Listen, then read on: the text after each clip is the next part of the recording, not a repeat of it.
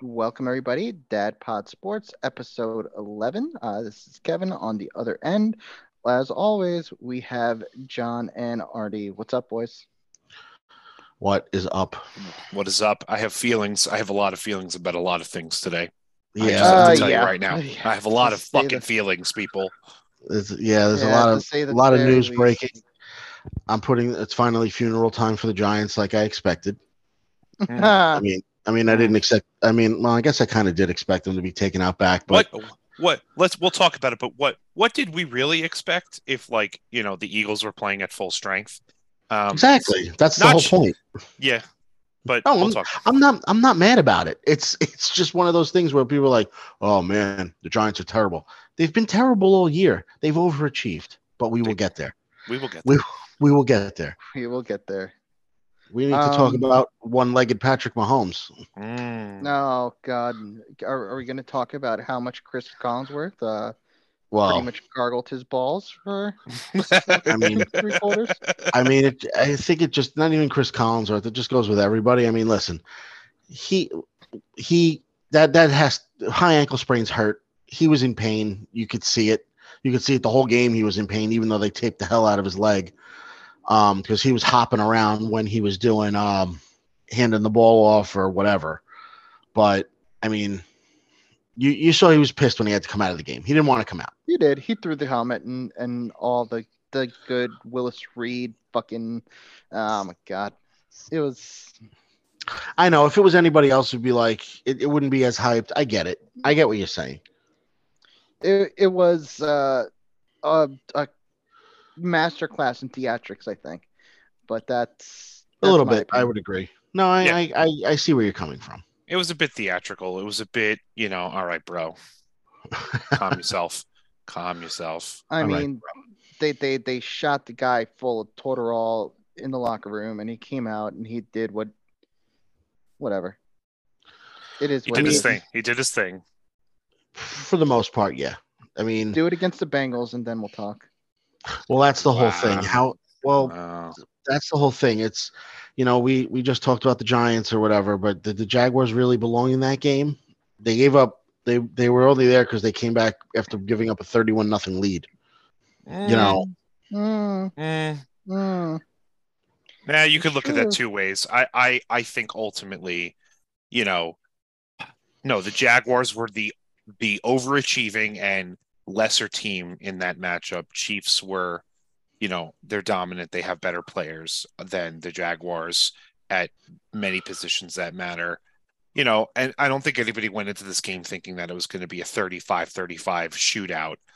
But I think, no. ultimately it's a little disappointing that, not disappointing. It's just a little surprising ultimately that, you know, Chad Henne comes in and orchestrates, a touchdown drive when Mahomes gets hurt. And it's like, that was it. That the game was over after that. You're like, It well, if he was. comes in and he's gonna basically kill the Jags defense. The game is over. If even if Mahomes didn't come back, there was no way they were winning I after mean, that. I wrote it in there. I think I wrote it in there. That's the turning point of the game, in my opinion. When Henny Yeah, came in and just, oh yeah, all right, I could fill right in, and we're just gonna score. Don't worry about it. Conduct a 98-yard drive. Like, Nuts, absolutely nuts. you know what I mean? Like, okay, whatever. I guess this is how we're playing. Like, I mean, Right, Chad Henne reminded everybody that he was an NFL quarterback because right. we're Again, as backups, you could do a lot worse. yeah. you I do a lot mean, worse than Chad Henne. A lot of experience. I didn't realize how long he was in the league until they were pointing it out. I was like, oh yeah, He's 37. yeah, he's old. He's an old. He's an You old, know, like, old for an NFL player. I remember when Chad Henne was the quarterback at fucking Michigan. Yeah, me So too. like, Jesus Christ, like, I mean, man put together a little bit of a career for himself. Like, not gonna lie to you, no, absolutely. I can't hate on it. I but You can't can't. hate on it. whatever, man. I feel like that's a good spot for a backup quarterback though, because what they've But had that's a Chad Henne. veteran. That's a veteran backup quarterback in a spot that he's not asked to do much.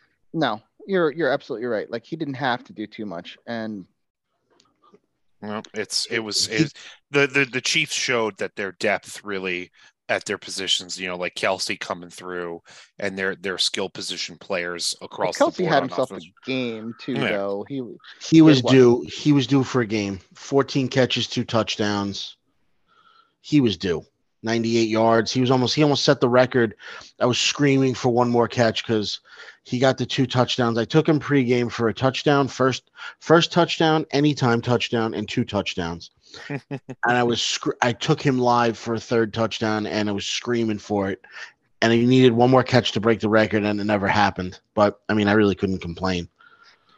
And then what? You had MVS, Valdez Scantling calling in the eventual clinching touchdown with about 7 minutes left, right, in the game? I didn't have him. No, who did I have? I parlayed Kelsey and Christian Kirk. That's who it was. Okay. Right. That's right. It was Kirk. Yeah. Yeah. So basically, they traded scores on that one, and I didn't even realize it. I was sitting at the diner, and I went, "Oh my god, I just won money!" Like I texted Gotta one love of how my. that happened. He texted me. He's like, "I feel like Christian Kirk's going to get a touchdown." And I went, "All right, I'll put the 2 together." Oh I said, my "Kelsey's God. due to break out," and I went, "Okay." And then I put the 2 together, and I went, "All right, what's the worst that can happen?" And then all of a sudden, my dad texted me. He's like, "Man, the Jaguars really needed that one." I went, "Oh, who scored? I'm not watching. I'm eating dinner." He goes, "Oh, Christian Kirk." I went, "Okay, great. Dinner's on me tonight." Yeah, there you go. Oh, But I made a little parlay tonight, just so you know. Sidebar. Speaking of parlays, Oh boy. Detroit Brooklyn Nets game. I took Yeah. oh Lord, the Nets on the money line, but Oh, I Jesus. took the Pistons plus 8.5 in the game. But that's not looking good because the Pistons are up 10 with 6.5 to go. ooh, Yeah, it's that's the money line's probably not gonna work out for you. The Pistons won. God bless. God bless. God Living the bless. dream. Living the dream, boys. That's right. but Anywho, No, but moving yeah, on. yeah. So Chiefs chiefing in the game. That Agnew play that John you mentioned, I was gonna mention that too. Like that at the end of the first half. Um, oh, like it they It like that deflated them. that deflated the whole game. It was over. It was really, if it wasn't over before that, it was over after that. Literally right, on the 5 yard line. Like, come on. Like that was one of the chances. Like you got to put the ball in the end zone and or you know what I mean? Like Right. it doesn't happen. yeah. Yeah. There's The times where defense made a play. yeah, they did, That they did. do we argue that this game was, how you say, the final score is not indicative of the game ultimately? Do we say that? I mean, the it was a backdoor cover for me on the Jags, but not that ended up winning me points And because it's one of those things where it's like, they can't win. Even if you let them score, it doesn't matter. Like, I don't know. Maybe. Right. the final score is not indicative of the actual closeness of this game. No.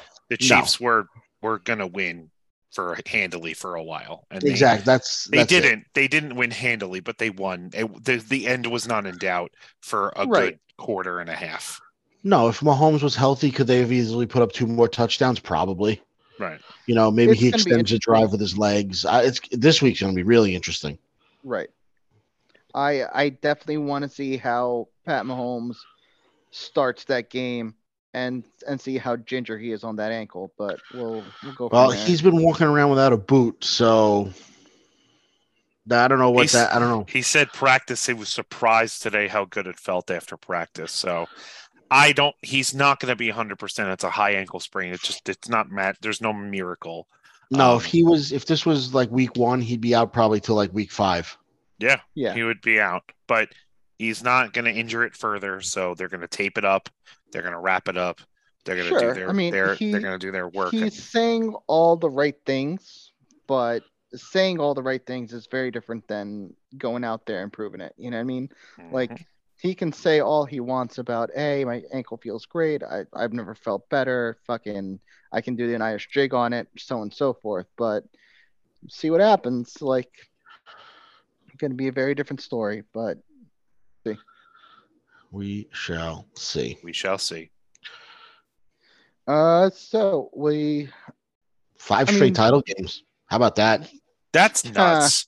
That's dynasty. Like That's New England even, Patriots territory now without the winning. without the Super Bowls. I mean, I would argue, you know, you'll never see what the Pats did again in the NFL for 50 years, but you'll see like this level of dominance to be in the AFC Championship game 5 years in a row is like Peyton Manning Colts.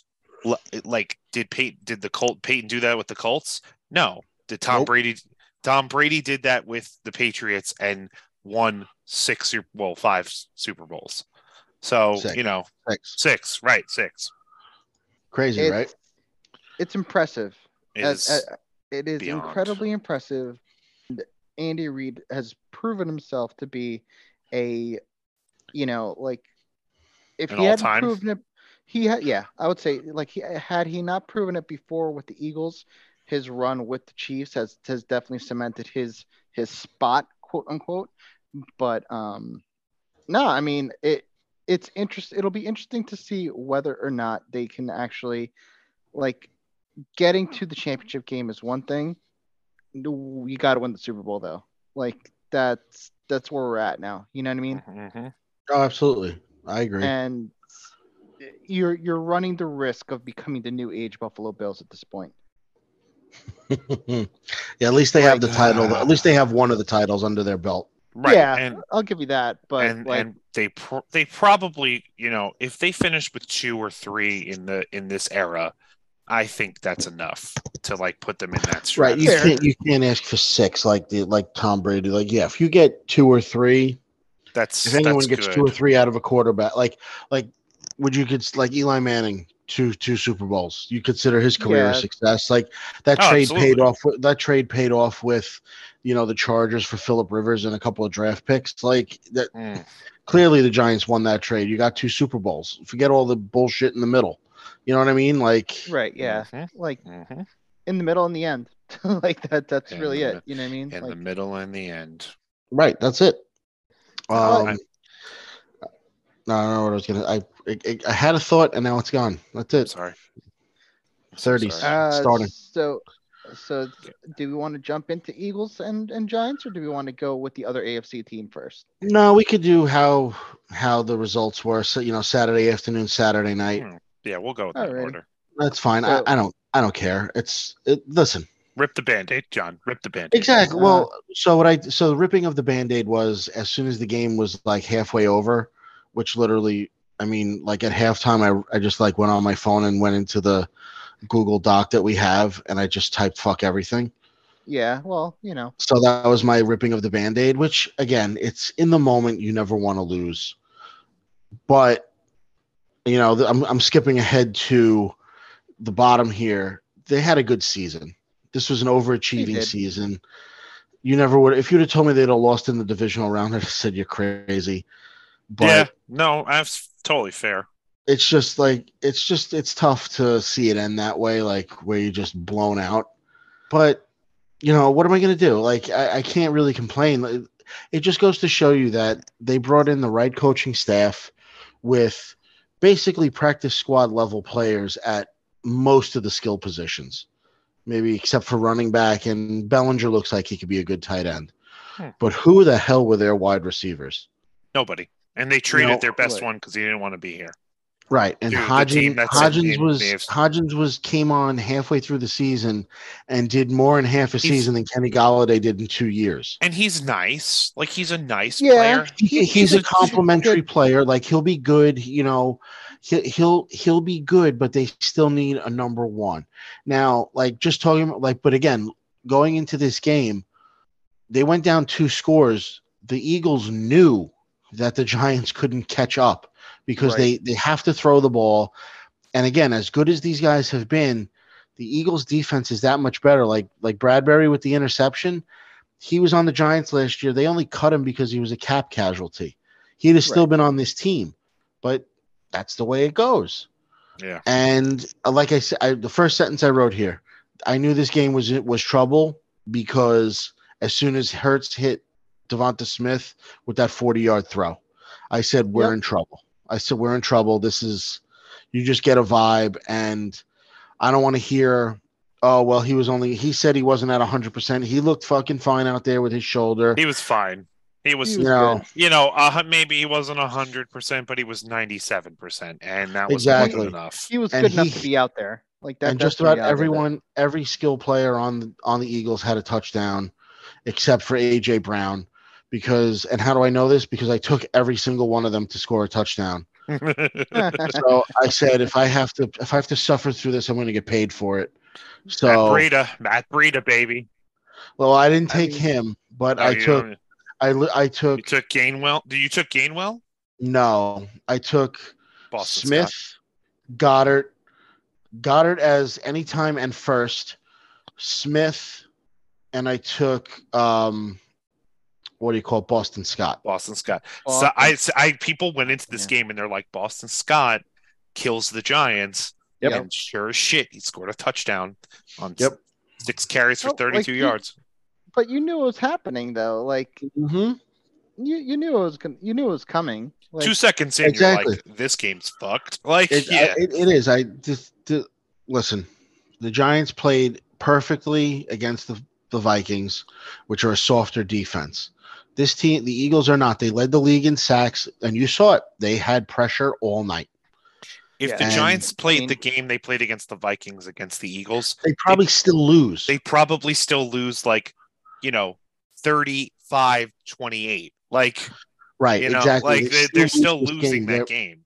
Right, they still lose this game, and you listen. It's almost a week now. I feel fine about it because it is what it is. And listen, they had their postseason press conference or whatever after the wrapping on the season, the coach and GM or whatever, and they said Sure, right. we're not here to, we're not satisfied with how things ended. Like, we're not here to just collect talent. We want to build a sustainable thing, which is the right thing to say. The whole thing. But they're happy. They're They all are happy. Yeah, they they are have to happy. be though. They're all Because- slapped. They're all high-fiving and going. And John Mara's shaking their hands, going, "Good job." How many years has it been since relevant football has been played? Forget the playoffs, but like before Thanksgiving, Right. Like Six. before Halloween, the Jets and the Giants have been 6 years. have been either over or they have like 2 wins, and they're just all right. Well, I guess we just got to suffer through it. Like this was the first season in a while where it's like, yeah, I want to sit down. I want to watch the game. Like, you know what I mean? Like, Mhm. right. Yeah. and that like- goes for both. And that goes for both teams. But I mean, we're talking about the Giants here. But like, I don't like how it ended. No one does. Who wants to get blown out? But I'm happy with how this team played. They either have to draft or they have to sign or trade or do something for a big number 1 receiver. Unfortunately, there's the free agent market for wide receivers is really, really It's thin. thin. This year. It's thin. It's And paper thin this year. they're probably gonna have to trade for someone if they want to make a big splash.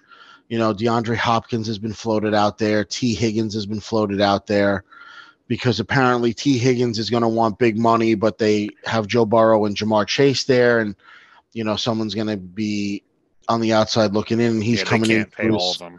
He's in the 4th year. He's going to be in the 4th year of his 4-year rookie deal, and he's not going to want to play on that and the whole thing. So who knows? It's too early to tell. Let the Super Bowl happen. But that's so it's so early to start fucking around with that. Like, yeah, you can't. I don't the know. draft has to happen. The whole thing. Like, is it's there just anybody in the draft that they actually could come up with, like receiver wise? I mean, Probably hold not. on. Let's go to Tankathon. I mean, where they're projected to draft, they're gonna draft. They have them drafting linebacker. They're drafting 26th. 26. I was gonna say 24, but yeah, you're 26th. They're projected to draft Trenton Simpson, a linebacker from Clemson. I'm trying to think. The first wide receiver.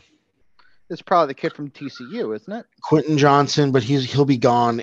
He's projected to go to the Panthers at 9. There's Jordan Addison, a wide receiver from USC. He's projected to go to the Packers at 15.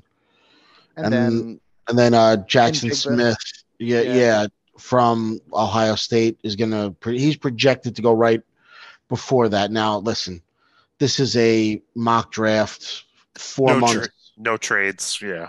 Right. No trades, no nothing. No senior bowls yet. No. Right. Exactly. So, guys may fall, guys may move up. Who knows what happens? Sure. But yeah, Chicago's going to trade the number 1 pick. They're not going to. They're not going to sit there and draft Will Anderson. Yeah, they're not going to play around and say, let's draft an edge rusher at number 1. Yeah, I get Will Anderson is great, but no, they're not doing that. They're trading back. They're letting fucking Arizona, Indianapolis. Yeah, because they could Raiders. Collect picks there. They could get this year's first and probably next year's first, and maybe a second out of it. Depending on how bad the team wants it. Panthers are 9 might trade up, but that's right. The Texans.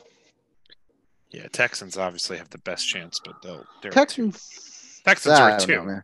I mean, yeah, we'll talk. Well, they have 2 first-round picks.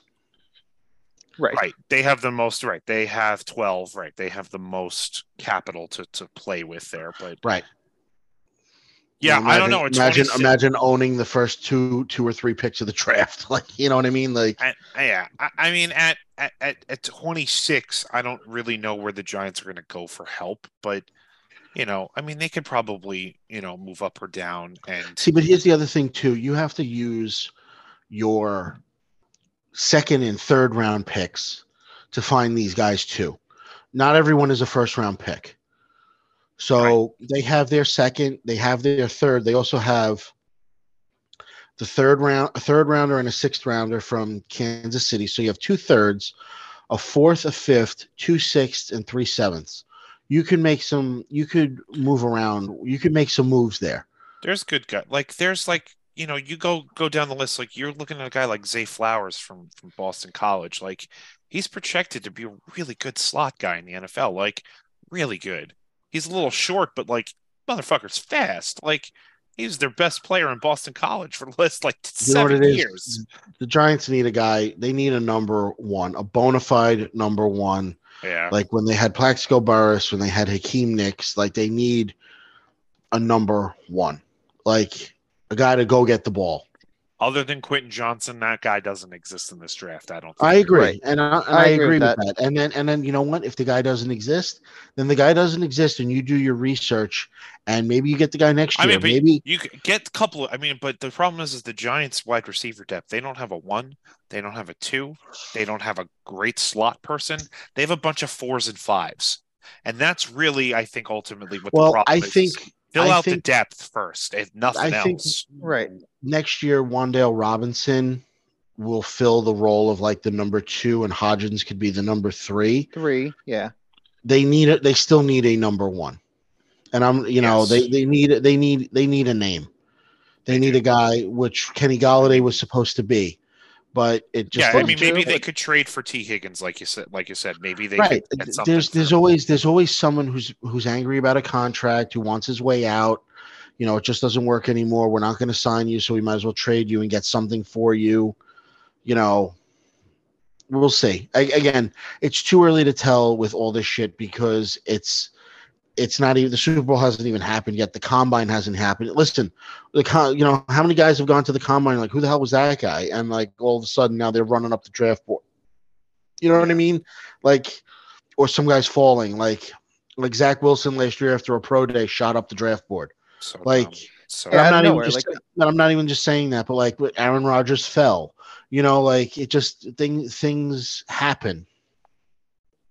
Laramie Tunsil was probably one of the best O linemen to ever come out of, out of college, and then he had a video, and apparently that's a problem.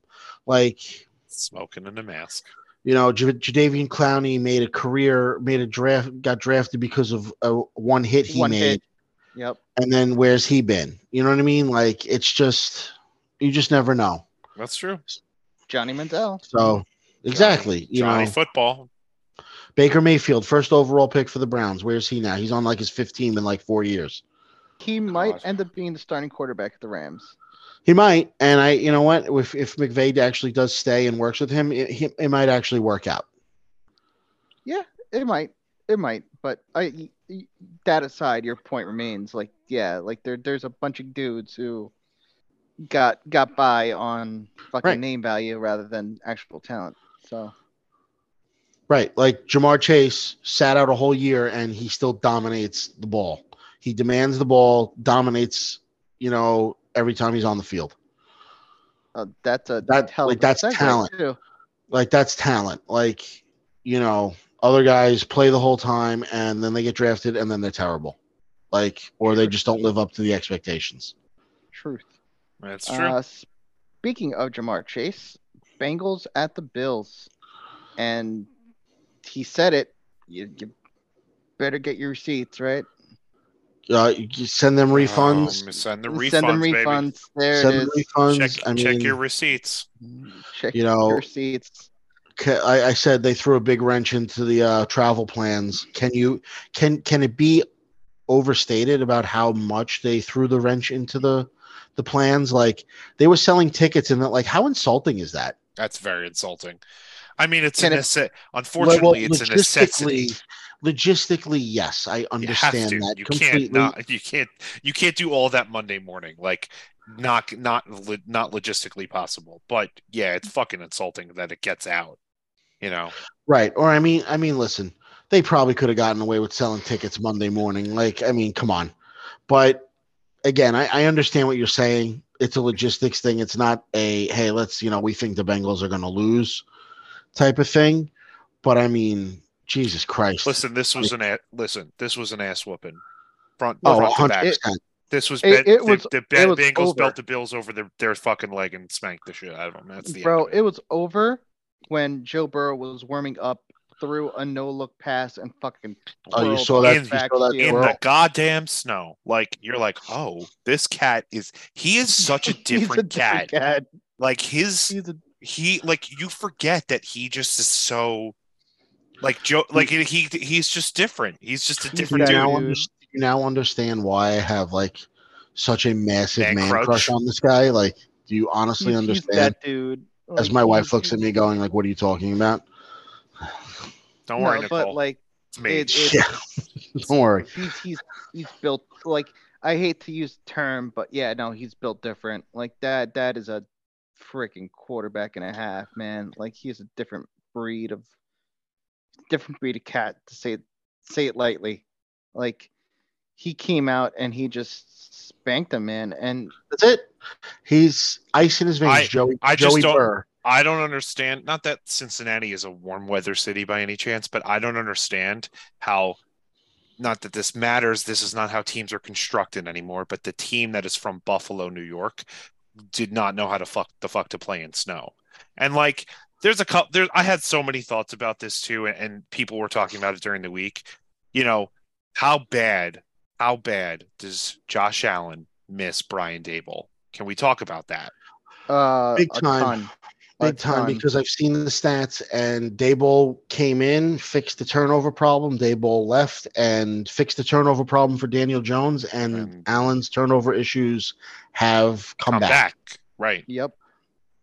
He's better than he was before Daboll, before 3 years ago. Obviously, Josh Allen's a better quarterback, but the mistakes are back, and that's a big issue. Right. Everyone talks about Danny Dimes and his fumbles, and Josh Allen's up there. He's got 52 fumbles on his career. He lets go of the ball in the wrong way a lot of times this year, and I won't say it definitely cost them, and it wasn't the main reason that they lost this game. That he threw a pick. I'm like, all right, that's part of it. Sure, that doesn't help. But they were couldn't get first downs. The most glaring stat was couldn't get first downs, couldn't run the ball, which is a necessity when it snows, and the Bengals just didn't seem to be affected by the fact that it was snowing, and they executed their offense the way they wanted to execute their offense, which included this guy, his name is Joe Mixon. We forget about Joe Mixon. He's like the forgotten skill position player on the Bengals. Ran for 105 yards. And a touchdown. I mean, that's what you need in a game like this. It's just, the running game helps you win in January. It's not, you can't forget about it. And the Bills were like, Josh Allen's going to do everything. Josh Allen can't do everything. Sorry. No, the one thing that the Bills were honestly missing is a running back, all due respect to Singletary, but they do need a running back. And at the beginning of the year, I said if the Giants are bad, I wouldn't be surprised if they traded Saquon to the Bills. But we all see how that turned out. You know, that was really never a rumor, but it was just something I made up in my own head. But you know, you can honestly see, you can honestly see it. A missing piece.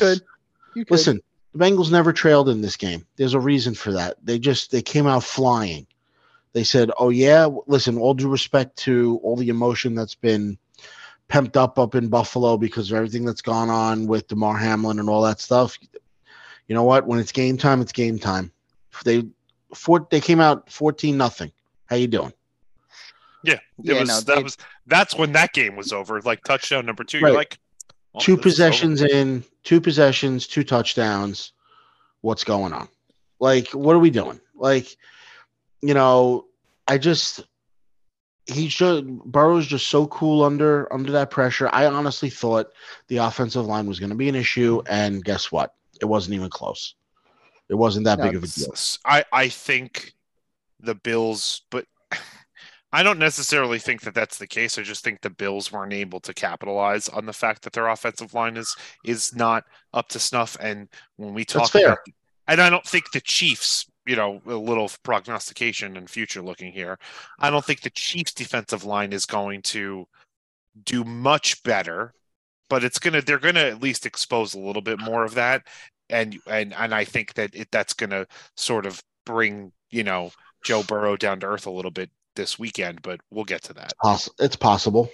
It's definitely possible. But you don't know. You don't know after a performance like that. Like, you know, the Bengals coaching staff knows how to freaking game plan for apparently, you know, and Stephon Diggs is, you know, I feel bad. I feel bad for the dude. He's not wrong. Like, how many times is he going to sit there and go, are we going to underachieve again? Like, come on.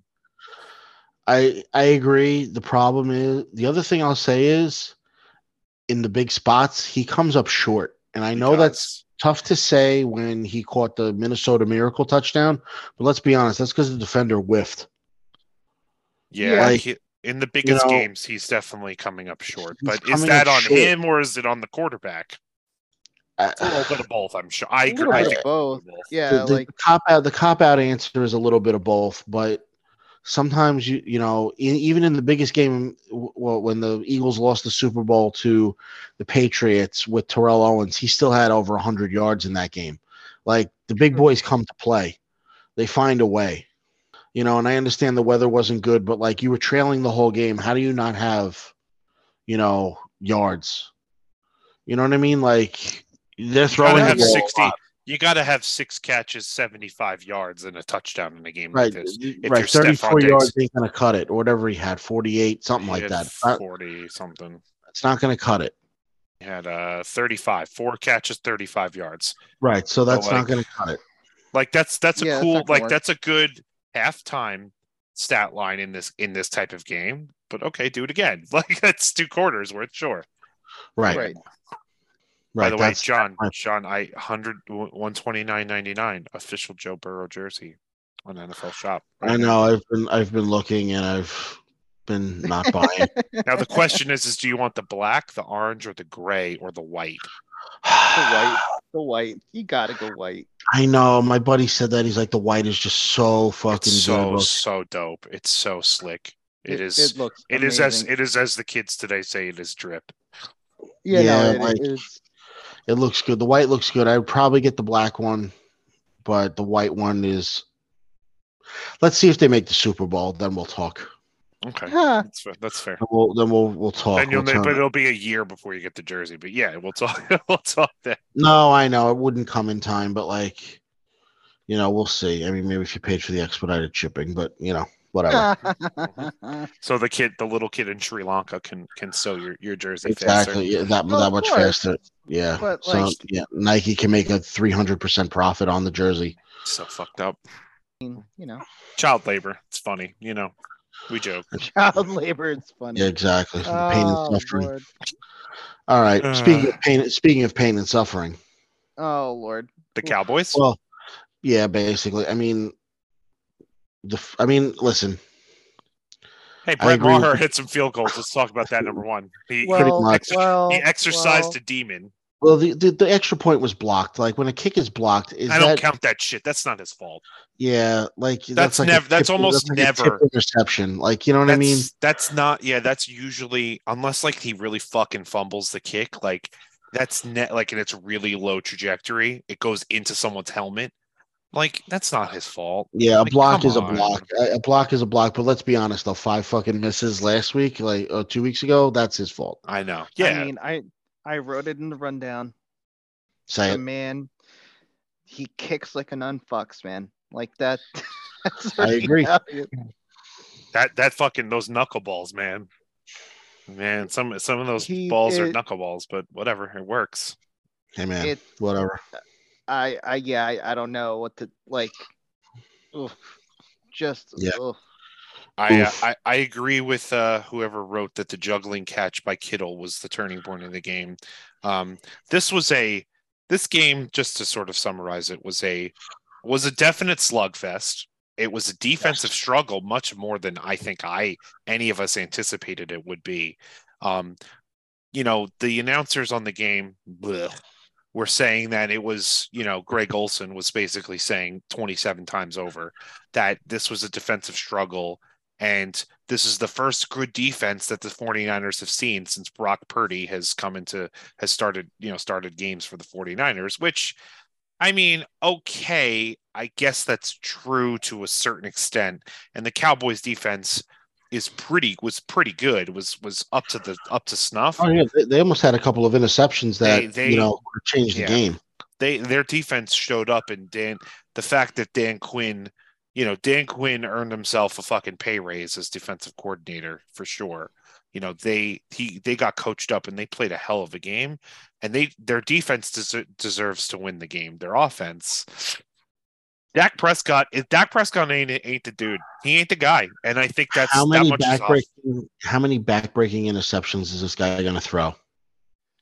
A lot, a ton. that's my ton. You know what I'm saying? Like he's such a fucking momentum killer.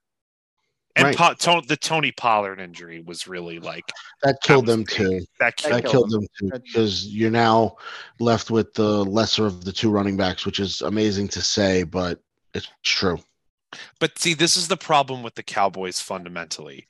Because they want to give players like Dak Prescott and Ezekiel Elliott these fucking stupid contracts, they're fundamentally limited at giving money at other positions to filling out the rest of their roster. So no matter what they do, they're always going to have one side of the ball that sucks because they're going to give these big stars the big bag that don't deserve it and don't add to the win. Like until they give the right quarterback that money who lifts the players up like an Aaron Rodgers at 25 kind of guy talent, they're never going to fucking win because they have a great they can spend enough money and draft picks on defense and they'll have a very good defense, but their offense suffers because two players on their offense take up a third of their fucking cap. Like this is the fundamental problem of the Jerry Jones era of Cowboys football. This is why that most teams, when they draft a rookie quarterback, go for it with a rookie quarterback and load up at the skill positions because the quarterback's the most expensive position. And once you get into the second contract, you kind of, you limit what you can do. Now, first of all, the Cowboys screwed up that whole thing because they chose to pay Zeke first. And then they chose to pay Amari Cooper second. Right. Who's not even on the team anymore. Then they were like, you know what, we'll pay Dak. And then the other problem is they got lucky Dak got hurt. Well, he got hurt, but also the other problem is everyone had to do these new things, these void years or whatever. So that just to keep the cap reasonable. So that contract that he signed really isn't that contract. Like none of these contracts are like real. I hate to say it. Like they're not real. Like they're Fugazi contracts, yeah. I'm pulling up the next, yeah. So like next year, next year, and then 24 is technically the last year of the deal. There's 2 void years at the end of the contract. Like next year, he's got a cap hit of $49 million. 31, and he's got $31 million guaranteed coming to him. Now they'll probably restructure that because they're technically over the cap next year already. They're starting out at $5 million over, but that's just some clever accounting that they'll do that every team does. But yeah, he accounts for. I'm trying to see. I mean, there's a lot of teams. He accounts for 21%. He accounts for 21% of their cap next year. Jesus, 21%. And as of March 21st, his base salary of next year, March 21st of 22, his 23 base salary of $31 million is guaranteed. Oh, yeah. And next year, if he's on the roster in 24, March 21st, he gets another $5 million. Yikes. Can't even trade him at this point. Nope. I mean, listen, you could do you could extend or renegotiate or restructure, but that's he's not doing that. No, so they're not going to. He should, but he won't. Well, they won't, but whatever. Let's talk about this game. Yeah, sorry. No, it's fine. Listen, Brock Purdy wasn't what we've seen because this was a much better defense than what he's seen, but he made the plays when he needed to make the plays. Like this is where, game manager came in, if you will, but he managed to win the game. But you know what? I people say that, and I heard that said a lot on the radio and on TV this week. The whole concept of game manager, he was just a game manager this week. Well, guess what? That's all he has to be. Nine out of 10 quarterbacks in this league, even ones that are really good that have won Super Bowls and MVPs, would probably have had the same kind of game as Brock Purdy. They throw 20, they complete 20 to 25 passes for less than 250 to less than 260. Yeah, he was only a 215, I know, but and they throw one touchdown or none.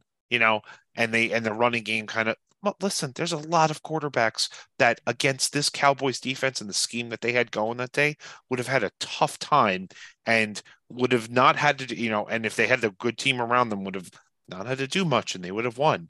How many times did Tom Brady throw for 220 yards and win games in New England? I mean, come on, it happens. It's the way the game goes sometimes. And that was the right game plan. They just said, we're not going to chuck it 38 times.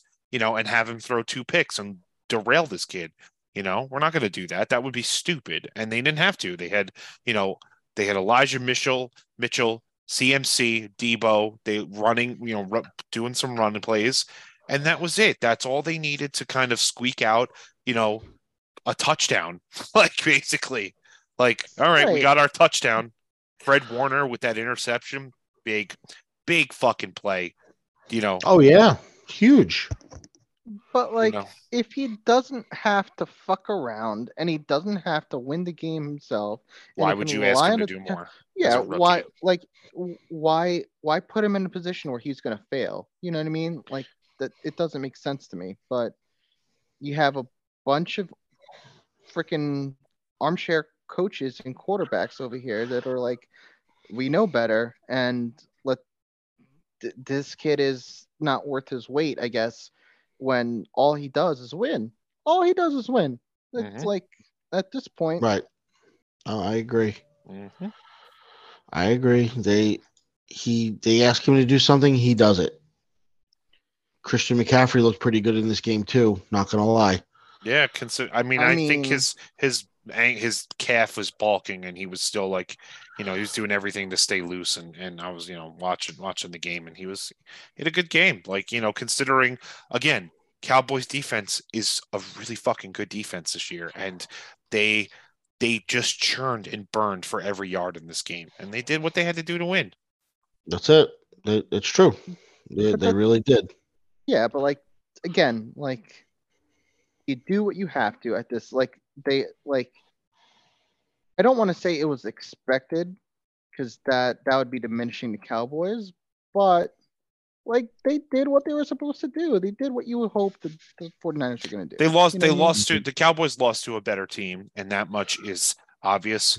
I think the thing that is bothering Cowboy fans and Cowboys, the Cowboys team themselves, is the fact that they only lost by 7 in this game, and their defense was as good as the 49ers defense in this game for all intents and purposes. Their quarterback was fucking trash in this game, and their offensive play calling was kind of trash in this game, and their best running back got hurt. So you can't overcome all of that. And that's unfortunately the situation that they're in. But like I said in the beginning, their defense was more than good enough to win this game, and that's why they're all pissed. Yeah, like, did we expect the 49ers to win? Yeah, but you know what?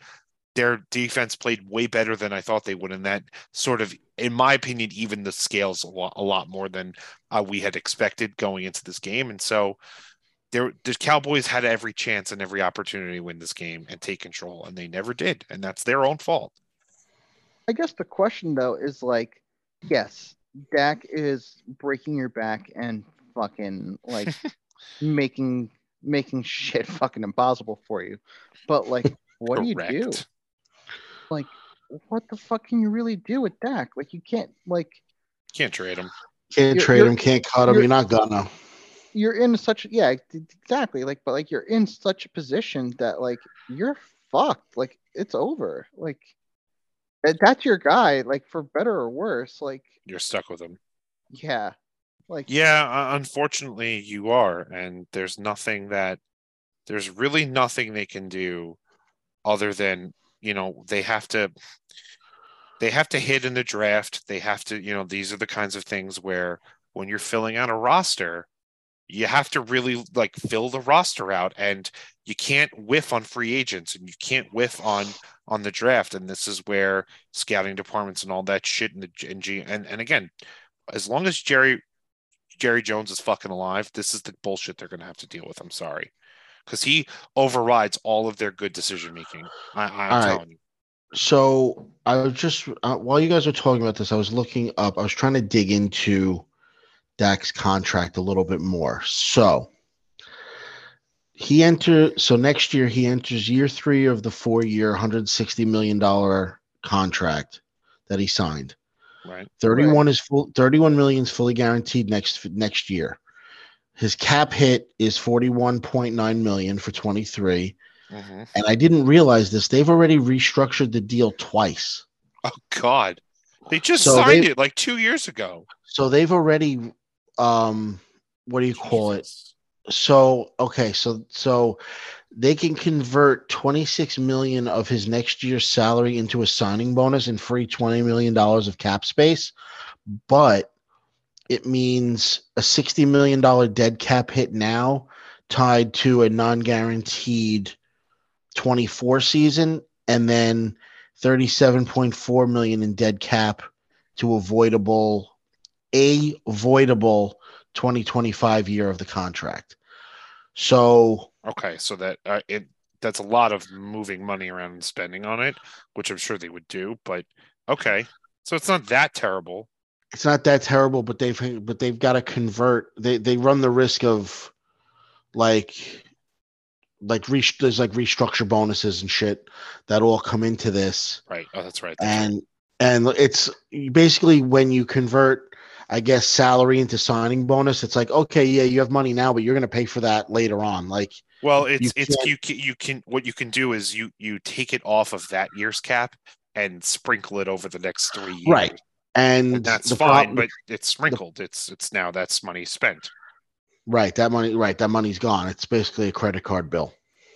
Right, exactly. With interest. So yeah, I don't think you guys really care about the rest of the team, but I was just trying to dig into a little bit. I'm curious about Zeke's contract because that's. Oh well, it's funny you mentioned that because that's the next one. Okay. His contract is finally I'm just reading this word for word for the article here. His massive contract finally gets right side up in 23, meaning they can actually save cap space by moving on. So he holds 4 non-guaranteed years at $52.9 million and a $16 million cap hit for 23. So you could free up $4.5 million in space before June 1st, and almost $11 million after June 1st. So now Tony Pollard, I think, is a free agent. Oh, they got to gotta sign him. So, but with his broken leg, I don't know. He's what do you call it? He's valuing toward a 3-year. His value is about a 3-year, $27 million contract, according to their system. But that might go up or down based on health. Okay. Right. And they think they might franchise tag him for a $10 million franchise tag. That's reasonable. They should do that. Oh, depends on who. Is it one of the offensive linemen on? Because that would be the other guy I would. Let's see. 2022 first rounder Tyler Smith. He's the left tackle. Okay, so he's locked up. Tyron Smith missed most of 22. I was going to ask about Tyron Smith. All right, that vaunted offensive line it's all but gone at this point. He took over right enters a contract season in 23, set to earn a non-guaranteed. He earns he's a non-guaranteed salary of 13.5 with a 17.5 cap hit. They can free up $9.5 million by cutting him, which they might have to do out of necessity. Right, and Zach Martin. He might have a choice. Him and Zach Martin, yeah. He has a non-guaranteed 2-year deal left, 27.5, and a cap hit of 19.8, and they could open up almost $10 million by restructuring. And then they have Connor McGovern's a free agent, and Connor McGovern. Their other center is in the final year of his rookie deal. So that's that. Yikes. But you know what though? Sometimes it looks like it's like deadly, and it turns out just fine. Like last year, the Saints were like $70 million over the cap, and somehow they figured it out. Like it's never as bad as it seems. You can always fuck around with it, and you can always mess with it. That's fair, you're just robbing Peter to pay Paul a lot of times. But like, I think the Cowboys. And the money to stretch it out.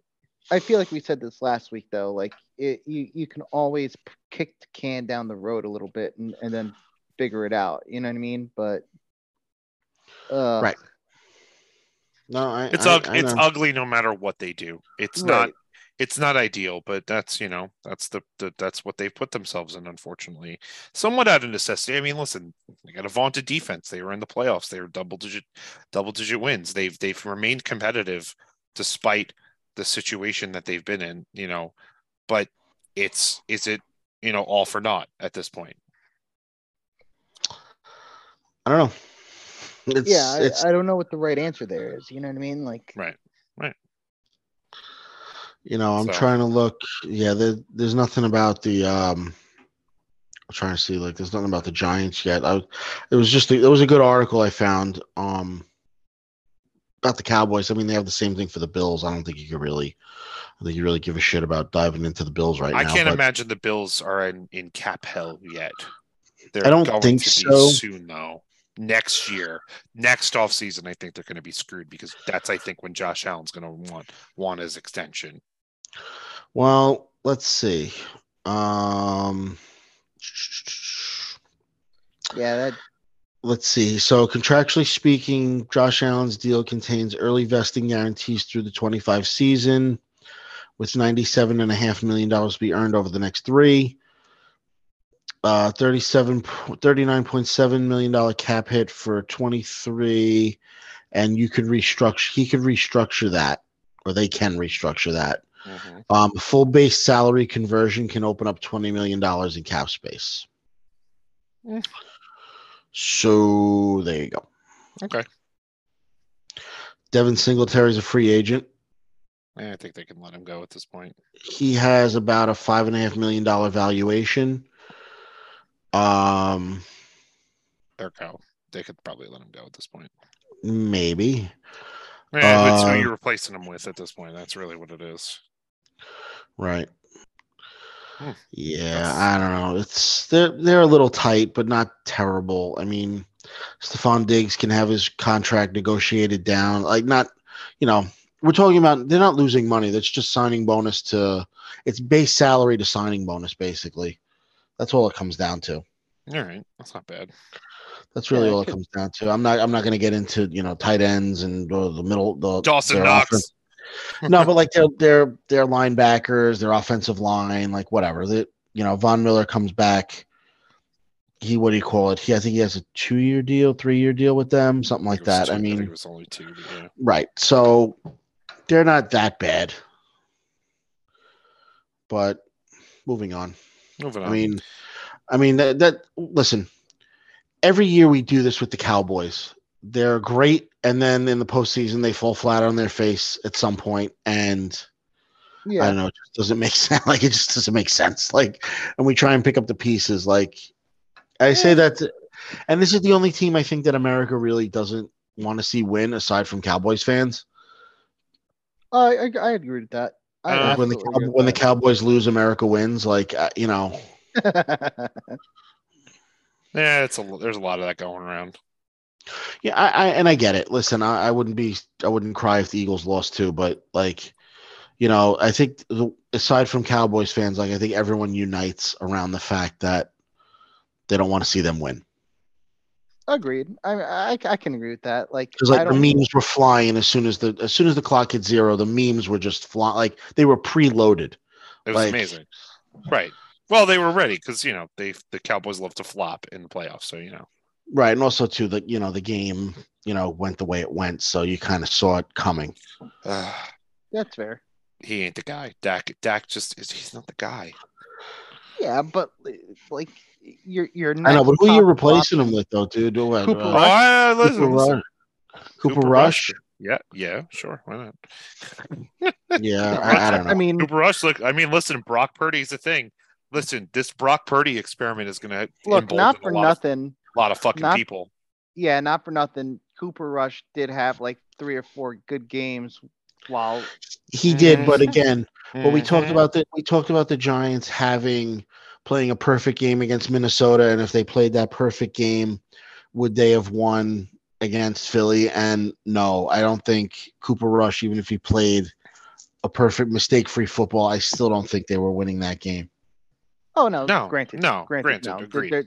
Cooper Rush isn't winning you that game. That's absolutely accurate. But like, that's my point.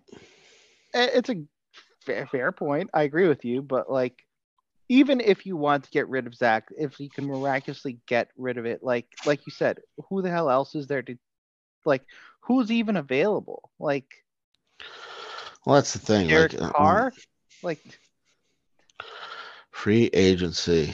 Let's see. Don't start talking about free agent quarterbacks, because I'm going to get really upset real fast right now.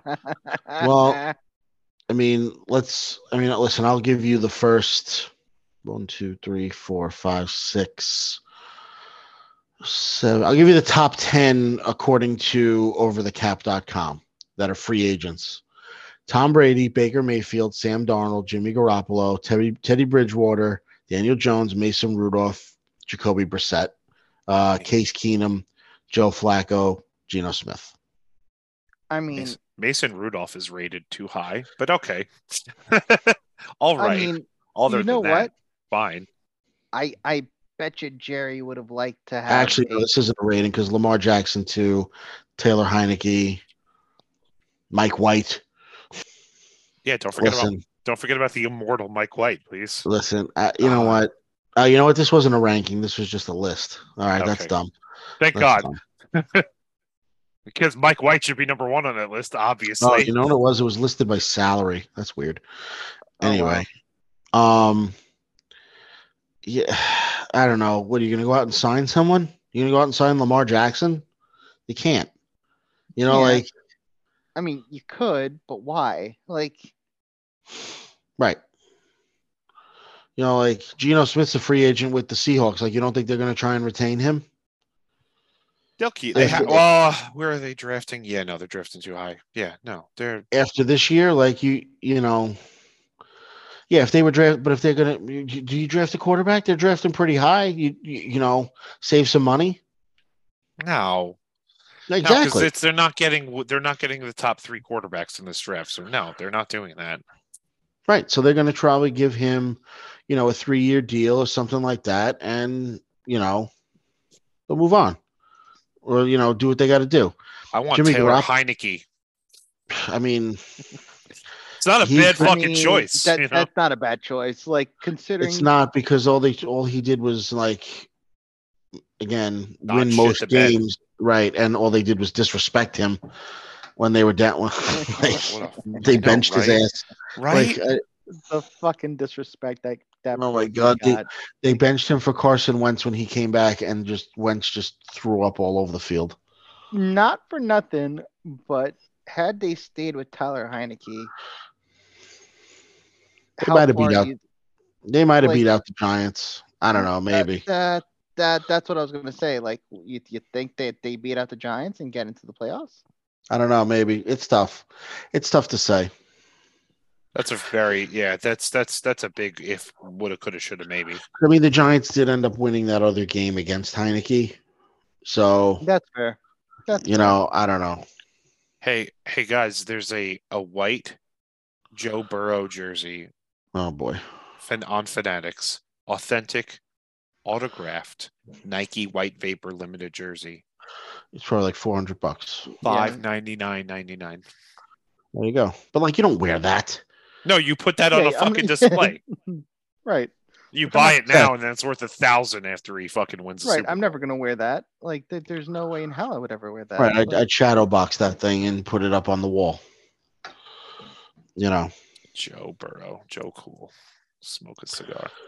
Exactly. Where are we going? No, where are we going with that? It's just we got to nut up. Nut up or shut up. That's the tentative title, but it could not be. It doesn't have to be. No, I'm keeping it. That's going. Okay. I already got the draft of the episode 11 on the website. Preloaded. All right, so then there you go. That shit's cocked in the chamber. Let's go. So then you know what? Let's just get right into it then. NFC Championship game. Championship weekend. Niners plus 2.5 at the Eagles, 3 p.m. Fox on television. This is going to be chef's kiss, an excellent game. This is going to probably be the better of the two games, only because of Mahomes' injury at this point. Otherwise, I would say this is going to be the best championship weekend we've seen in probably 5 years, because these are both. I agree with that. These are the 4 best teams, 4 of the 5 best teams, if you want to make an argument, in the NFL this year. Eagles were the best, and Chiefs. You could argue Eagles, Chiefs, Niners, Bills, Bengals, and maybe you could argue. God, I don't even know who else at this point. No, but I'm just gonna say 4 out of the top 5 best teams, maybe top 6, maybe if you want to make an argument. And it's powerhouses. Like, it's gonna be heavyweight matches on both sides. In my opinion, I think Niners. I think will win this game, because bang bang Niner game. We got to roll with it. I can't back down now. I can't back down now.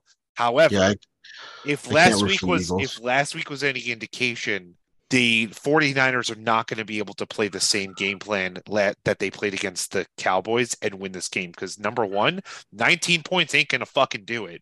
And number two, the Eagles defense is almost as good as it's going to probably play almost the exact same game that the Cowboys defense played. I mean, they're not going to be quite as good, but it's still going to be a pretty damn good defense. Like, I don't know.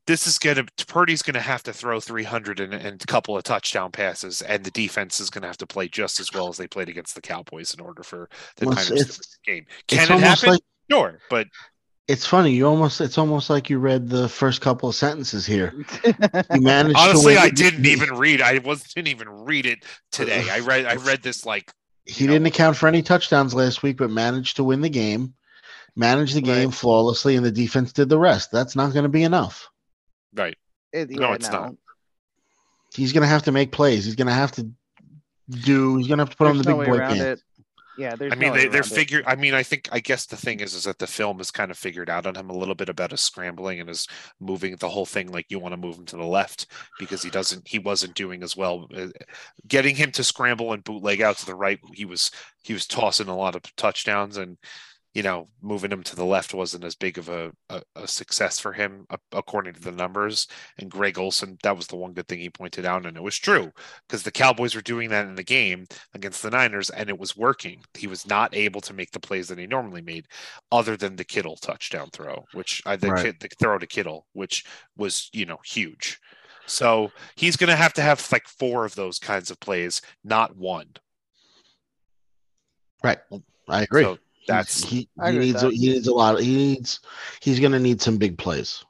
This is heavyweight versus heavyweight. I don't know. Like, can the Niners play that game and beat the Eagles? Sure. Will they? I don't know. If Hurts plays, that's a hard ask, man. Like, I don't know about that. If Eagles play up to their potential, they smoke them. I'm not. They shouldn't say they smoke them, but they run away with it in the fourth quarter. It's a great game for 3 quarters, 3.5 quarters, and then they run away with it. If the Eagles play their A game, the Niners play their A game, and the Eagles play their B+ game. They could win, but if the Eagles play their A game, they win. That's the long and short of it.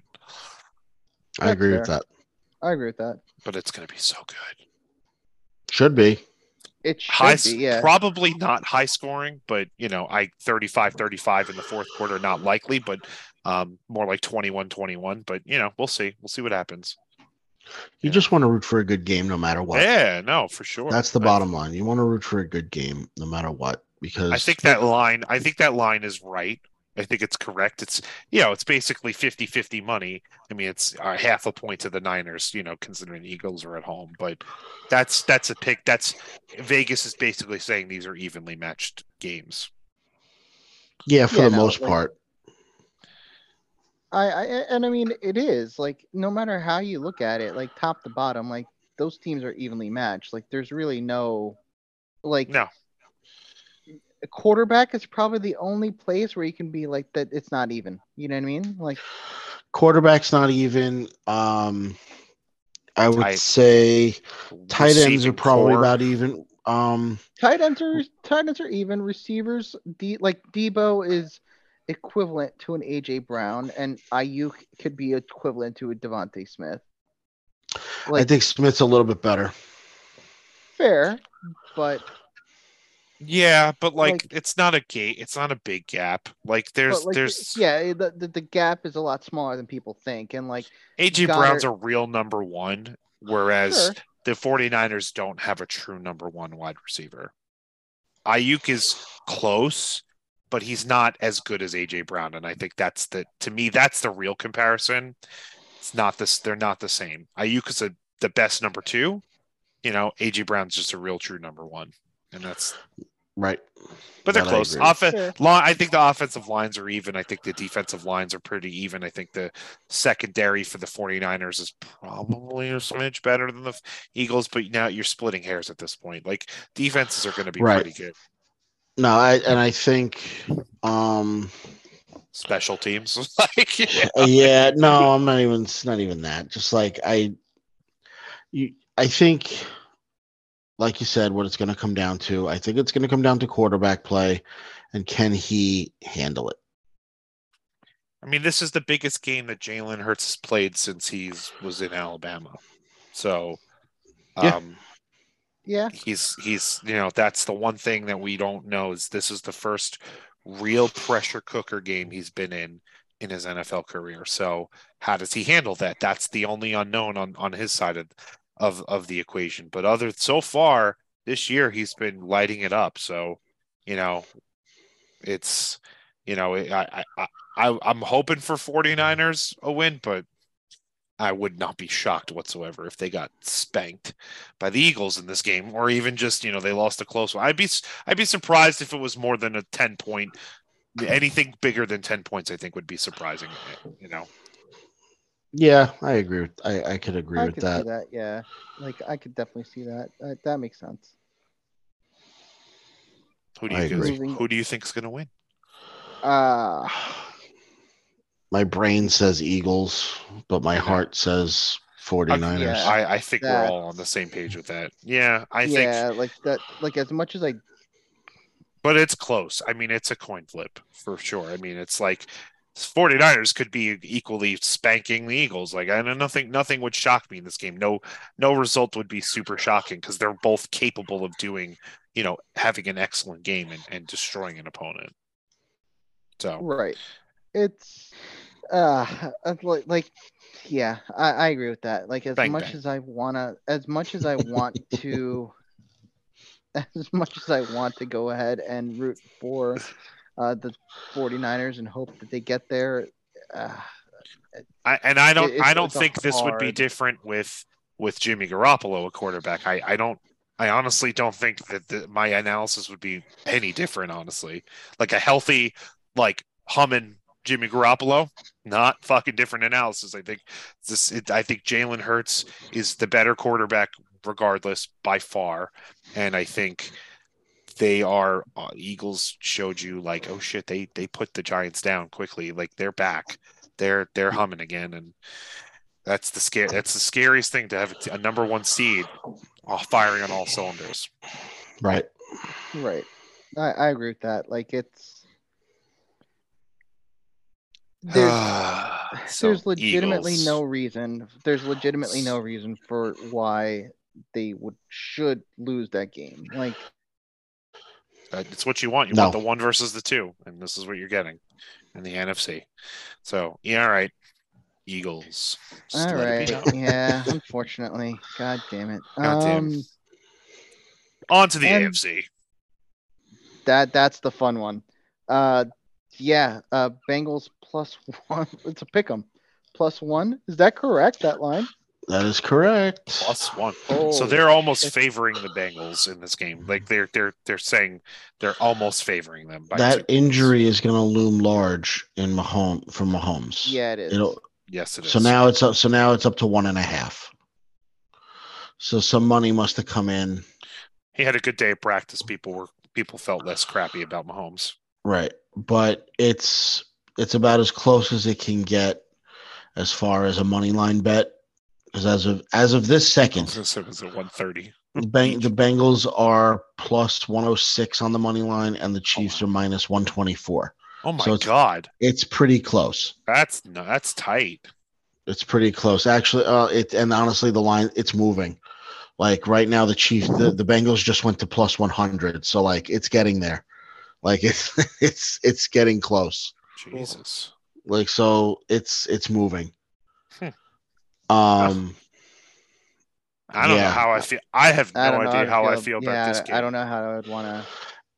This is going to come down to we talked about quarterback play. This is going to come down to how hurt is Mahomes, and can the Bengals offensive line be healthy enough to withstand the Chiefs, like Mr. Jones and company, as I like to say. Yeah, pretty much. Chiefs defensive line. They're pretty good. Was it Chris Jones? He's pretty nasty. So you're gonna have to account for him, and you're gonna have to let the skill position players do their thing. Look for Travis Kelce to probably have a big game. See, as much as I want to root for the Bengals here, it means I have to root for Eli Apple, and that is hurts his soul, people. That's not. It really does, because like there's not a bigger shit talker in the NFL that can't back it up more than him. Like, he talks a lot of smack and then he gets toasted. So, I would. And like consistently too. Like that's the problem. I know. Like it's funny, someone posted, like, as a Giant fan, who are you rooting for, Kadarius Toney or Eli Apple, Apple. and why is it Kadarius Toney? And it's like, like I would love nothing more than to just see him get absolutely smoked. But then, like, why isn't it at Eli Apple? right, like, and yeah, just like I'd love to see him get like torched, and then like Joe Burrow muster up a game-winning drive, and it's like, yeah, we almost lost because of you. Like, the thing about that too is it's funny. Like 3 months ago, people were like, "Fuck Kadarius Toney, and he's an asshole." But like Eli Apple, you have history with him. You have this burn that has been there for years with Eli Apple. Kadarius Toney was like, he was here and gone. He was here for 1.5 years with the Giants, and it was like you weren't even here. Accurate. Yeah. But like go ahead, the horrible thing about Eli Apple is like he was supposed to be a really good corner. Like, yeah, he was. Yes. He was supposed to be like lights out pick. coming out of Ohio State. So what the fuck happened, man? Like he was no shutdown corner. That's what I mean. He's made. Listen, he's still playing in the NFL. He's playing for the Cincinnati Bengals. He's made a career for himself. But he's a nickel corner at this point. Like, that's it. He's like, that's all he's got going for him. And like, that's it. It's not a bad gig, but like, he's not what he talks a lot of shit for a guy that's like a nickel corner. I'm sorry. Yeah, I agree. He talks a lot of shit. I don't know how I feel about this game. I don't know where my head tells me that the Chiefs are due to beat the Bengals, and the Chiefs are at home. They have the advantage, but I've seen this script before, and I've seen Joe Burrow. It's Burrowhead Stadium kind of thing. Like, he's not afraid. It's funny you say that. They have history, and Joe Burrow's undefeated against him, and they've won, I think, 3 straight games. Was it 27-20 or something like that? Mm-hmm. There's a score that's been the same. Mm-hmm. Like, it's going to be a good one. It should be a good one. What do you call it? I'm looking forward to this game probably more than the NFC Championship game, even though the other one might be the better game. So the only question is that, are you going to mute the TV while you're watching this? No, I never do. I don't really care. You don't mind listening to Nance Romo on this call? Like, I honestly don't care. I really don't. I honestly don't. Like, so Romo got fucking shellacked this week for his calls in the Bills game. Yeah, holy God, people were hating on him. The Tony Romo experiment is over, by the way. That ship has sailed. People are done with him now. Well, I don't watch the game for the announcers. I've made that abundantly clear. But the pregame shows. No, I know. I can appreciate. See, the problem is in the very beginning when Romo came on the air, he was informative because you looked. I mean, Troy Aikman's been around forever. But like Romo brought it into like where, well, he's looking at this through a quarterback's eyes, and he could read the defense that's out there and go, well, they're in this personnel and this, that, and the other thing. In a way, he was doing things that I wish the Manning cast would actually do and be like, oh, well, they're in, whatever coverage. Okay. And that means we're in this personnel and we do that. Now it's just about like just overinflating like reactions and yes, I wish you would still like do that kind of stuff. Yeah, and I don't know why they told them to stop doing that. The part of the reason is probably that he doesn't study the game the way he did as a quarterback, so it's not there anymore. He's not watching film the way he was when he was playing, so he probably just doesn't know it the way he did. Like he was predicting plays because he was watching film the year prior and like. But it's evolved and coordinators have moved and players have changed and personnel has changed so fundamentally that half the league is so different now. He can't recognize it. He doesn't know what's happening now. It's not the same league anymore. The plays are different. So I think that's part of it.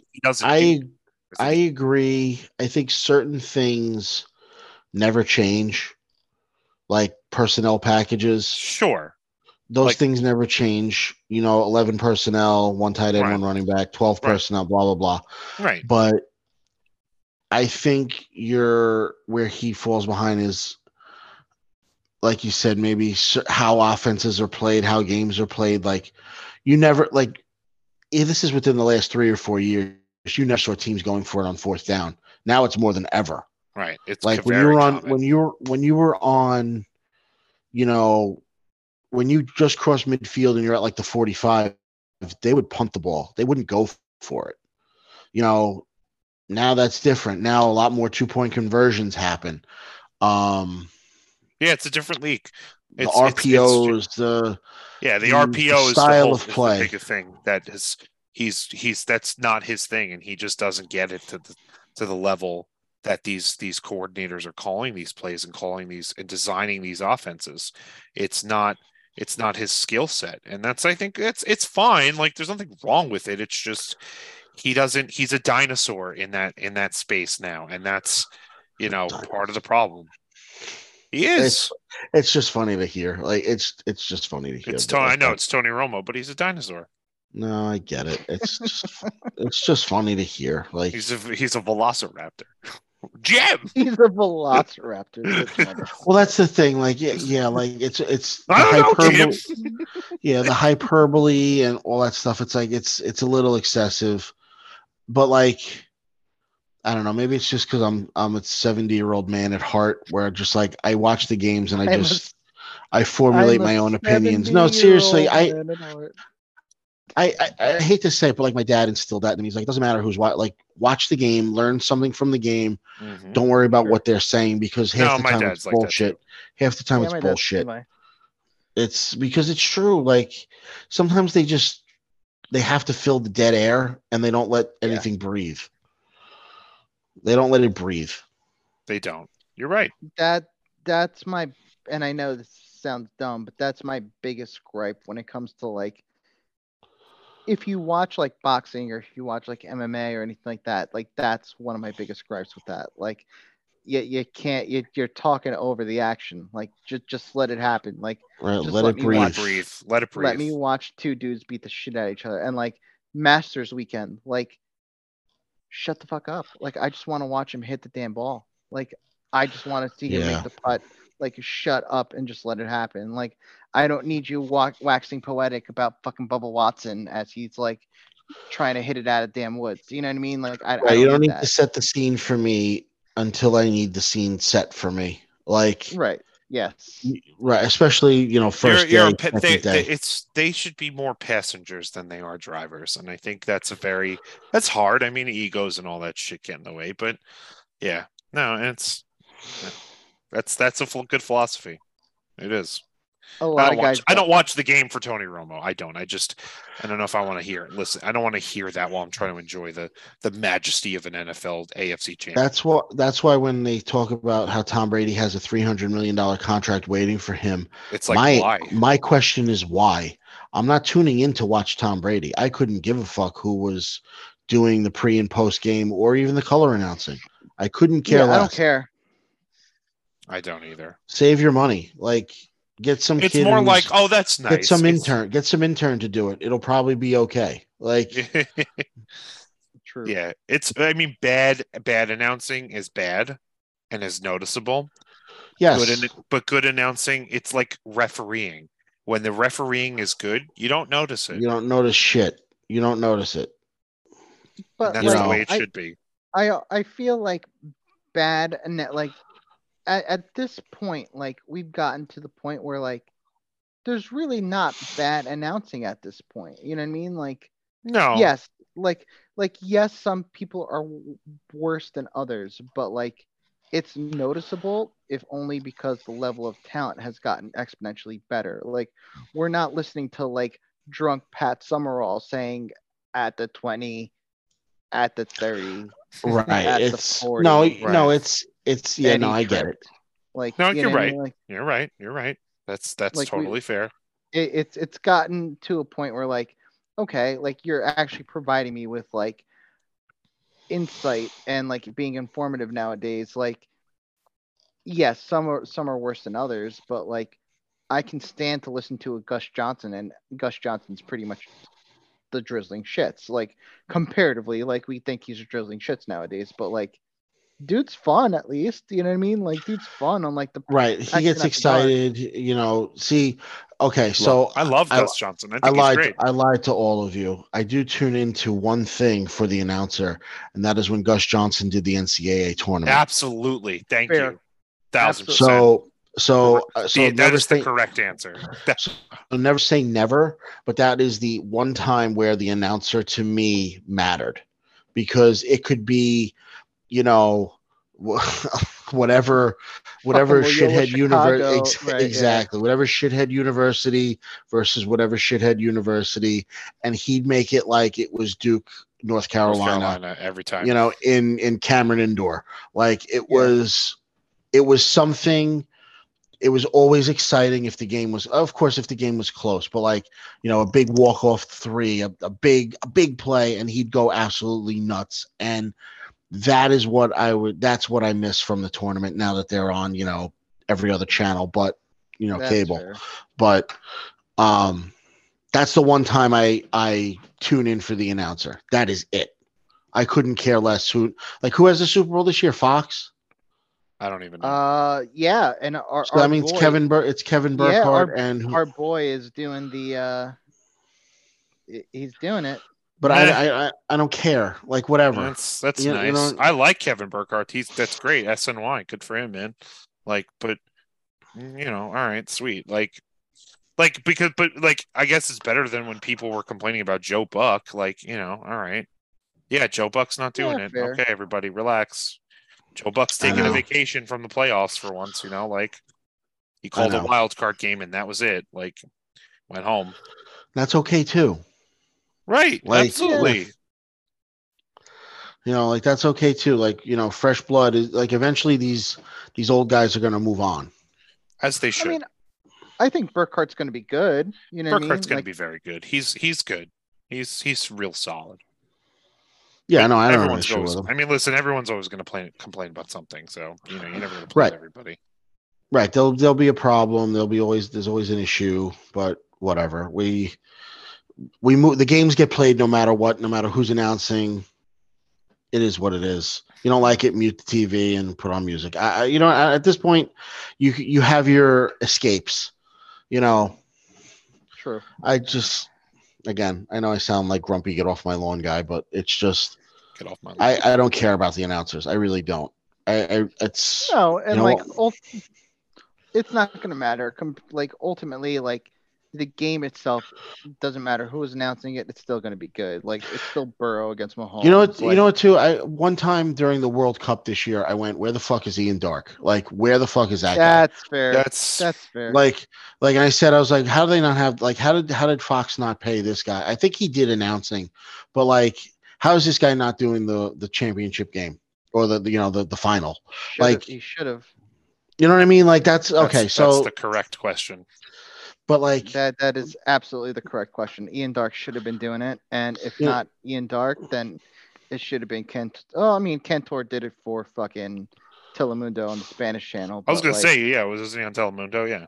Yeah, but like, there's certain people that you want calling that game, and right. Like, that's the one thing I'll say about soccer is that soccer is a sport that there is a need for someone to fill dead air because it is because you're kicking the ball back and forth, right. You need that's a sport where that's needed.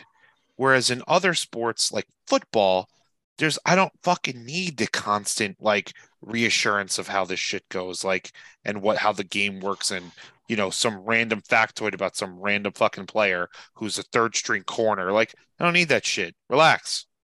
Just tell me what's going on. Like, just describe to me what's going on. I agree. Right. Like, I mean, I know. I'm sorry. But like, I feel like there's no good, like, football has probably the best announcers out there, but like NBA announcers, by and large, pretty bad. Like, baseball announcers, by and large, pretty fucking bad. Like, soccer, by and large, like, what do you mean? You don't like John Sterling and Susan Waldman on the Yankees radio? What's the matter with you? God. That's a sarcasm for those out there who can't No, read. I rather stab myself in the neck with the medium point pen that you showed me in the fucking group chat yesterday. By the way, you're all serial killers for not choosing number 7. Though. Yeah. But no, like, you know what I mean? Like there's certain guys that I'd like going back to MMA, like I want to see Rogan doing the fight. I don't want to have John Anik or whatever the fuck doing it. You know what I mean? Like there's certain dudes who it works. Like, and we've gone on a tangent about the broadcasting now at this point. But like, so like, yeah, granted, like, fine. You're welcome. It's You're welcome, two America guys and Belgium. Two guys who worked in the fucking industry and one guy who appreciates the industry, so it was going to happen anyway. But regardless of that, like, it's still Burrow and Mahomes, man. Like, it's still going to be fun. Like, I'm still expecting this to be, I don't know if it's going to be a shootout per se, but I think it's still going to be a good game ultimately. Well, like, the total is set at 48 right now. 48. That's perfect. I think that's correct. I think this will be a 27-24 type of game, 31-28. I would hit the over on this, but like, yeah, I think I'd hit the over on this, but you know, I could see a 27-20 again. Right. Yeah. I mean, it seems to be the number that they love to hit. You know what I mean? Like, it seems to be like that sweet spot. And I don't know, man. Like, I think the Bengals take it. I think we're going to get a Bengals-Eagles Super Bowl, honestly. It seems to be looking that way. Yeah, it seems to be trending in that. Yeah, it seems to be trending in that direction. I'm okay with that. I listen, any combination of the four. I'm a little bit tired of the Chiefs, I guess. So I guess I would prefer to see the Bengals over the Chiefs in the Super Bowl. But I think any of the combination of the 4 matchups is going to be a very excellent Super Bowl matchup. Yeah, like I think ultimately, like, we can't complain about the Super Bowl we're going to get this year. I think ultimately that Super Bowl is going to be a fun Super Bowl no matter who plays in it. But I just hope it's not the fucking Eagles. Like, same, but I prefer not to be. But you know, yeah, what are we gonna do? Can't have everything in life. No, you can't. But yeah, I mean, so ultimately, we had pretty much by and large unanimous consensus, although we don't want it to be like unanimous consensus. And are we going unanimous consensus with the Bengals still?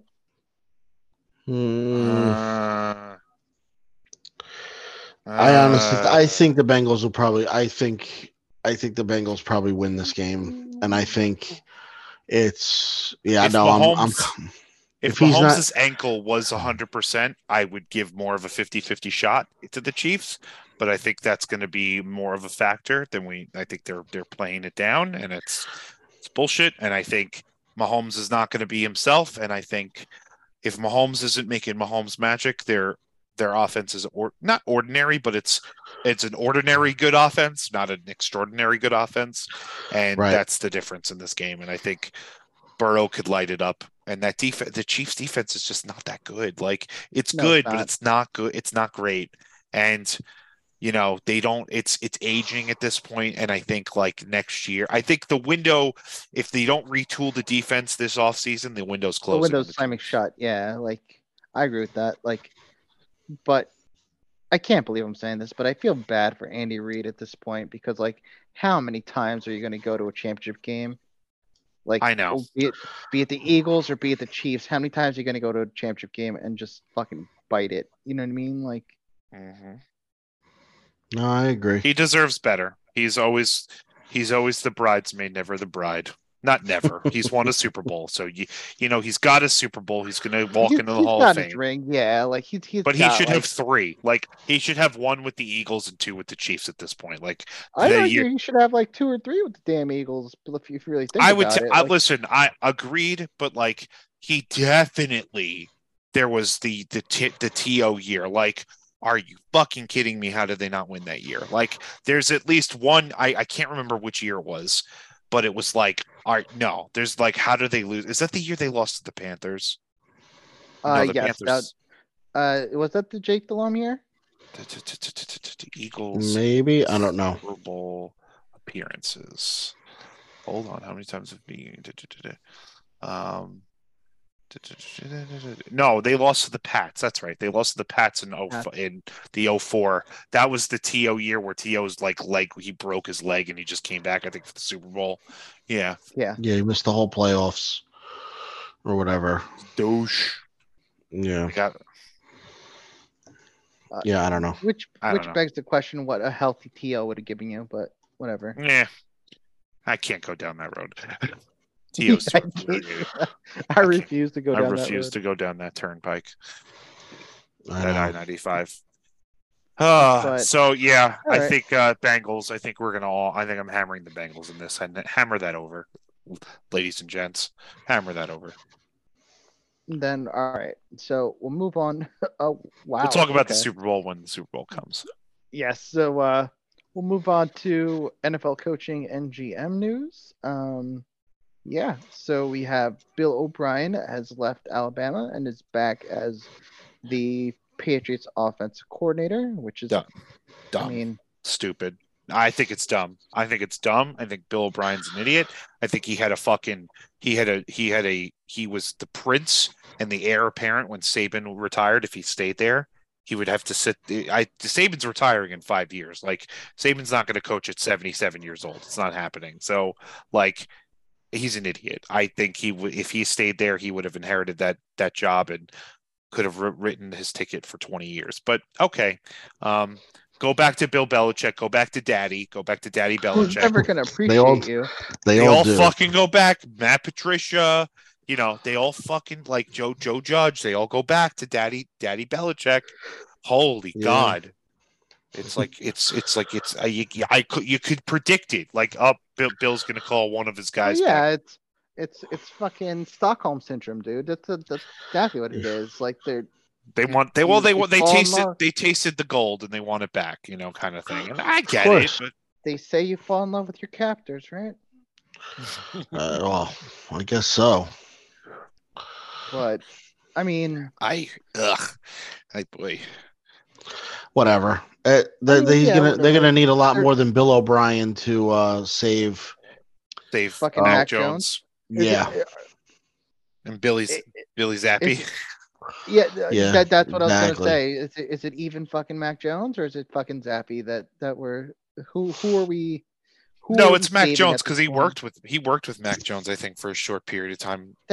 He was there at Alabama, so I think that's why that was done more than anything. If we're being serious, I don't know, man. The Alabama New England Patriot connection it blows my mind every time it happens. But it's the Saban Belichick connection. It is what it's right. That's the whole thing. It's incestual, is what it is. Incestual. What a word. That's a $5 word right there. That's an SAT word and $5 word. I'm full of them. That's a hot take right there. Incestual. Jesus Christ. Yeah, that's a $5 word right there. I mean, come on. It is Robert Kraft and his, Oh, God. Let's fucking stay away from that. Nailed it.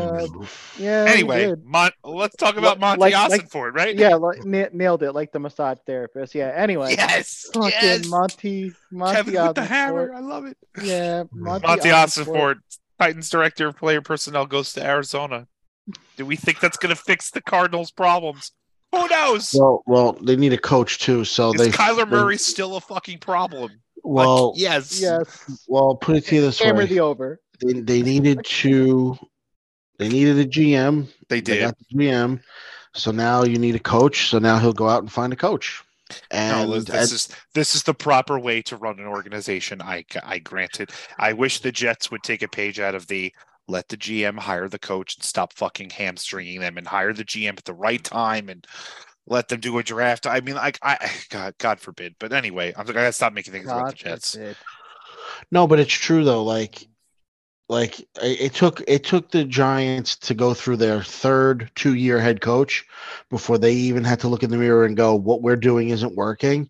We have to hire a guy and just let him do his thing. All right. Let him bring whoever he wants in and shut up and let him do it. Yeah, I mean, at least the Giants ownership group, the Maras and whatnot, and the Tishes have the wherewithal to say, we're stupid. We can't do this anymore.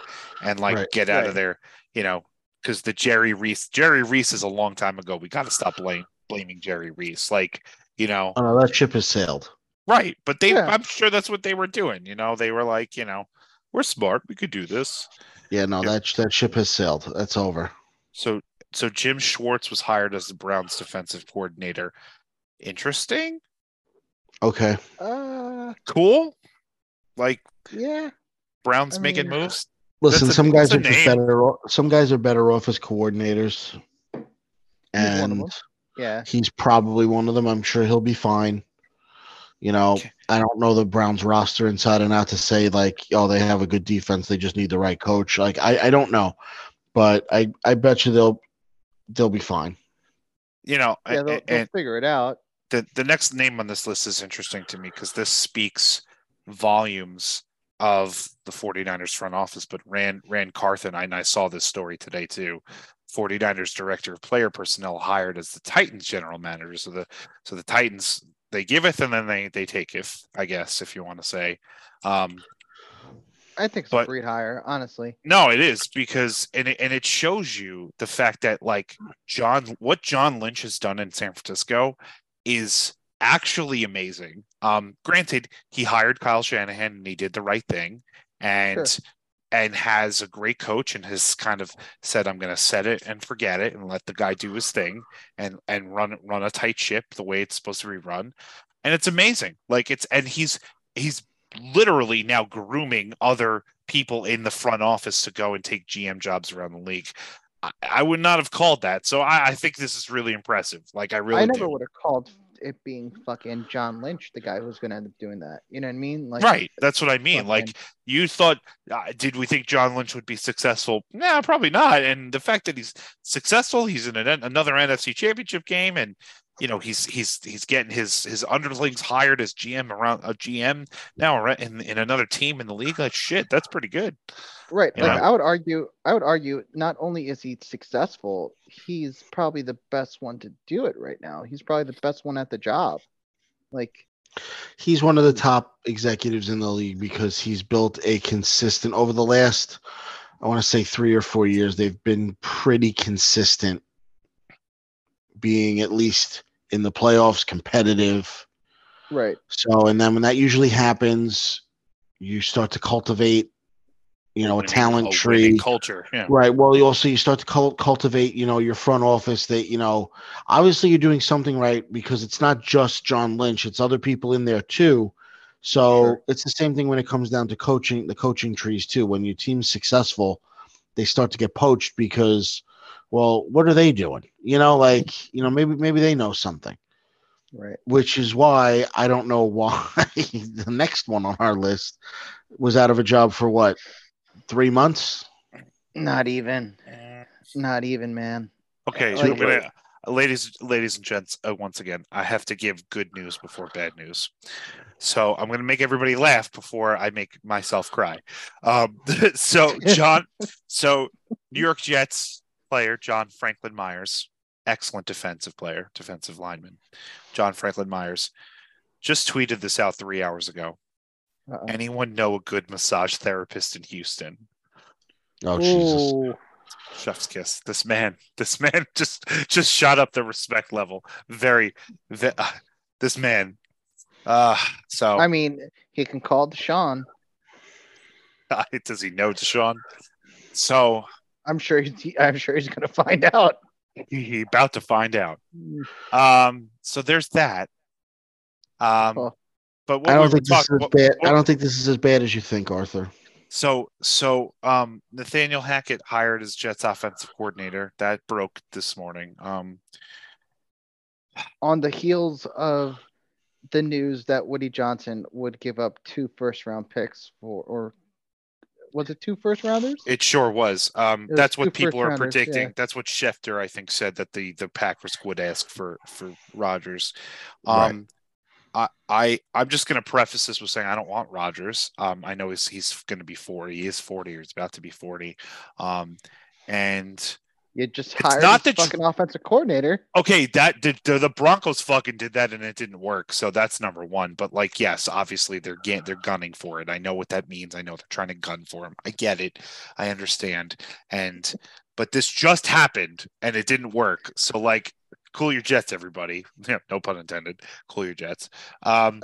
Cute. That was stupid. But honestly, like the question becomes like, who wants Aaron Rodgers, Tom Brady, and Derek Carr, the sweepstakes? And like, I don't know. I'm in the vast minority, but I don't want Aaron Rodgers on the Jets. And it's not because I don't think he could win. It's not because I don't think he could probably win 12 games here this year and actually go to the playoffs and maybe even go on a run. It's number one, I am that we did this with the Favre experiment. And I know Favre got hurt and he, tore his rotator cuff or whatever the frig he did to his shoulder. And they were 8-3 that year, and they were a playoff team and probably going to be in the AFC Championship game if he had stayed healthy. Sure, why not? Okay, cool, that's great. I know that this would be a 2 or 3 year deal with Rodgers, and it wouldn't be a 1 year thing. And that's wonderful, but I don't want this aging quarterback bullshit. Like I don't That's want also assuming he wants to play that long. And right. What he's a different cat. He's another one. He's a different cat, and he's a whacked cat, if you ask me a little bit. And I don't care about the media drama and the stupid shit that he says. And listen, I don't like the fact that he, played the linguistic bullshit game of did I get vaccinated? I'm inoculated. Fuck you. You lied and misled everybody, and you're a piece of shit human being for doing that. End of story, full stop. If you disagree with me, I don't give a shit. He lied. He misled people. I don't care what people's stance on the vaccine was. He purposefully misled everybody about that and thought he was being cute and funny and intriguing and clever, and he wasn't. So he's a piece of crap human being at this point for me. And he's an excellent, great Hall of Famer quarterback, but I don't need this kind of personality in my team's locker room just to be like the landing spot for I don't want to be on the Packers anymore because it's not the perfect situation. Like I don't think it would be a good fit, and I don't think the Jets are quite ready for that.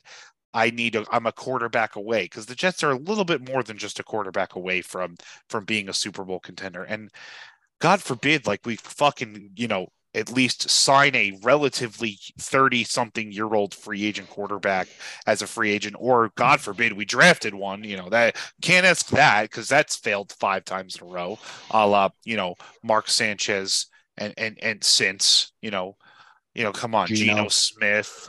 Yep. Sam Darnold, Zach Wilson, just to name a few. I mean, like, how many times are we going to do that, Dan? So, okay, so we can't draft a quarterback and develop one. So let's trade for, not sign a free agent. Let's trade for a guy who's turning 40 and might retire at any time and might be on the last, vestiges of his career, instead of signing, an inferior talent in Derek Carr. I get it and understand Derek Carr is not as good as Aaron Rodgers and never was and probably never will be. But I'd rather be like, we can have a 4 or 5 year relationship with this guy and he's not going to fall apart at the seams because he's in his 40s for the entire time of his contract. God forbid. So that's all I'm saying. That's all I want is something a little bit longer term. I know windows in the NFL are not 5 years. I know it's not like baseball where, you have Aaron Judge on your team and you could have him for a decade and you could be competitive. Like, I know it's not that. I get it. This window with the Jets is, you got to strike while the iron's hot. But that's, to me, that's not the answer. I don't know. I don't fucking want him. And this move screams of desperation of we're going to try something that has already failed once in hiring Hackett. Again, Hackett's a good offensive coordinator, not a good head coach. He's going to be rehabilitating his career. This is a good hire, but not because of the reasons that the Jets did it. And I know why they did it. They didn't do it because he's good acumen in football. No, they did it because they want Aaron Rodgers, and they think that this is going to help them lure Aaron Rodgers and convince the Packers to trade him away.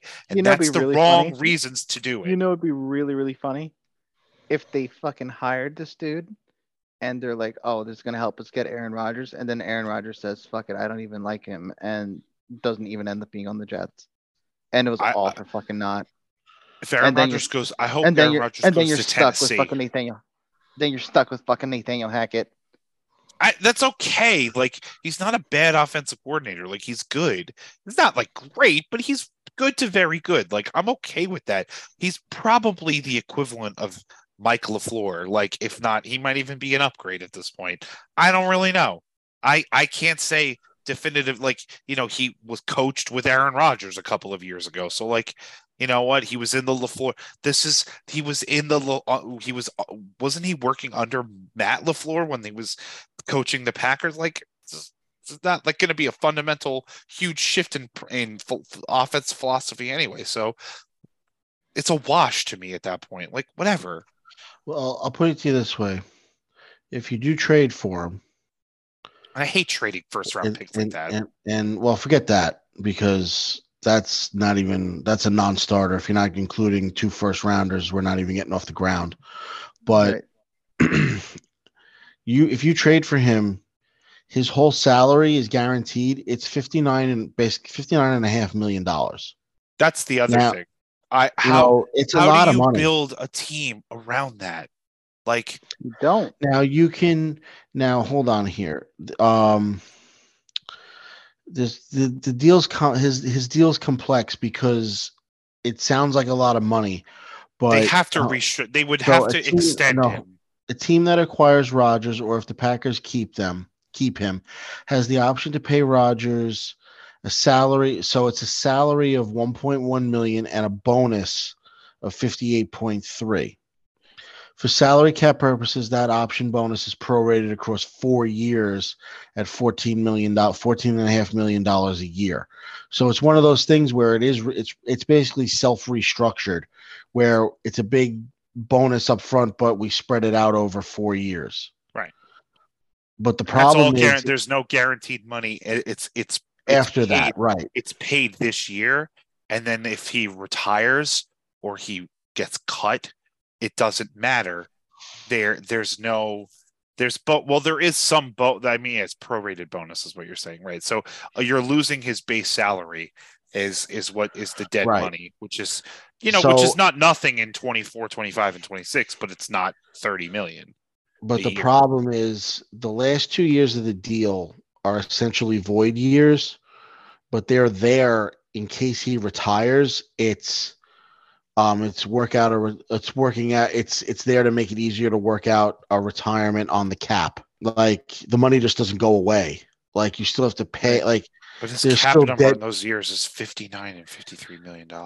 Yeah, it's still a lot. His cap number next year is $31 million. So it's not correct. It's not huge, but like, he's getting paid 60. Like, physically is receiving $60 million, but his cap number is only 30, but that's because it goes up to 40, 59, and 53 in 24, 25, and 26. So, and you're not extending him beyond there. He's not signing another deal at this point. He's done. That's the last one. Yeah. This is it. And I'll be honest with you too. It's too soon to talk about whether or not he's going to get traded or not, because the draft has to happen. He might get moved maybe around the draft, maybe after the draft. The big date is also June 1st. Yeah, I think if he doesn't get traded before the draft, then he probably won't get traded. He either stays. He's not going to retire. It's too much money. He's not going to retire. You're going to turn around $60 million. No, he'll take it. You're right. It's still too soon to get. So if he gets traded pre-June 1st. No, you know what? If he gets traded pre-June 1st, then those numbers Packers take on a big hit. Right. The Packers take a big hit if they trade him after. But the problem with holding on to him for that long is it limits your ability to sign free agents and rookies, because you're still accounting for money that might not be there, or accounting for money that will be there. Whatever. They could guess if they cut him before June 1st, like, let's say they just cut him tomorrow, like, or at the beginning of the week. $90 million? $99 million cap. I've said that before. That's insane. That's half the cap. That's literally that's why it's either trade or stay. They're not going to cut him. No, I know they're not going to cut Same him. thing with Russell Wilson. You can't do anything with him Why would they sign this contract? because he held them to the fire. He basically put a gun to their head and said, "Pay me or get rid of me," and they paid him. They should have gotten rid of him. This was Well, terrible. hindsight is 20/20 on that one. You know that. Right. Anyway. So all right. So that's how I feel. The end. that's real. No, and listen, I understand. It's maybe this is a move that leads to something else. Maybe it doesn't. Maybe it doesn't. It's tough to say. Yeah, like it all depends. Like you guys said, it all depends on whether or not he actually moves and like what the impetus is for the Packers to actually move him at this point. Like you'll find out a lot coming to the draft and with the off season as far as like what's going to happen there, but Right. there's still a lot going on before we can even say, hey, he's going to move. You know what I mean? I agree. Now, we'll dive into this real quick. Head coaching interviews that have been either completed or requested or whatever. Now, it's weird because if the team is still involved in the playoffs, they can only do like Zoom meetings Right. for the initial, and then the second interview I think can be in person. I think It's yes, I think you're right, and I think this is so dumb at this point. It should just fucking wait until after the Super Bowl is over. No interviews for anybody until that's for coaches until after the Super Bowl. Full stop. The end. Right. Like the day after the Super Bowl, every team can interview coaches. Like the end. Right. Exactly. But whatever. Because it's not fair. There's no other fair way to do it otherwise. I'm sorry. No, I would agree. I tend to agree. The only one that's for the Cardinals, one that stuck out, the names that stuck out really are Sean Payton, Dan Quinn, Frank Reich, and DeMeco Ryans. Now, Dan Quinn's going to stay with the Cowboys, apparently. Right. So any job he was up for is irrelevant. I think Frank Reich is favored in Carolina, right? He had a second interview there. Him and Steve Wilkes are the only ones who have second interviews, but they haven't interviewed DeMeco Ryans yet at all because Panthers hire ex-Colts coach Frank Reich. That just hit. Like, oh, geez, wow, that really just hit. Yeah, that just hit like an hour ago. Like that just hit. Okay, so that's that then. So Frank Reich is now. So goodbye to all the Carolina Panthers. Not for nothing. I think that's a mistake. Not because Frank Reich's a bad guy, but I think Steve Wilkes deserved it. Entirely. He got the team to play for him. So whatever. Well, that's Ken that Dorsey, then. So Ken Dorsey there. Ken Dorsey cannot buy himself a fucking job. That's what it looks like. Yeah. Yeah, there must be a reason.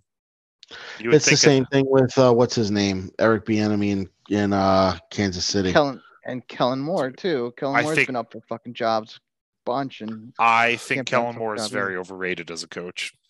I agree with you, but yeah, I think I think out of who's left, let's take we take Frank Reich off the board. I think DeMeco Ryans is the hot coordinator, and I think he's going to be success. I think again he's going to have. He's going to get a job again. The 49ers organization is where you want to be because Robert Saleh got a job and now DeMeco Ryans they're producing head coaching talent, at a very high clip. Right. And I think DeMeco Ryans probably ends up either let me put it this way. He should probably go to somewhere like Denver, or Indianapolis would be the best place for him, but that's never going to fucking happen. And Indianapolis is a clusterfuck.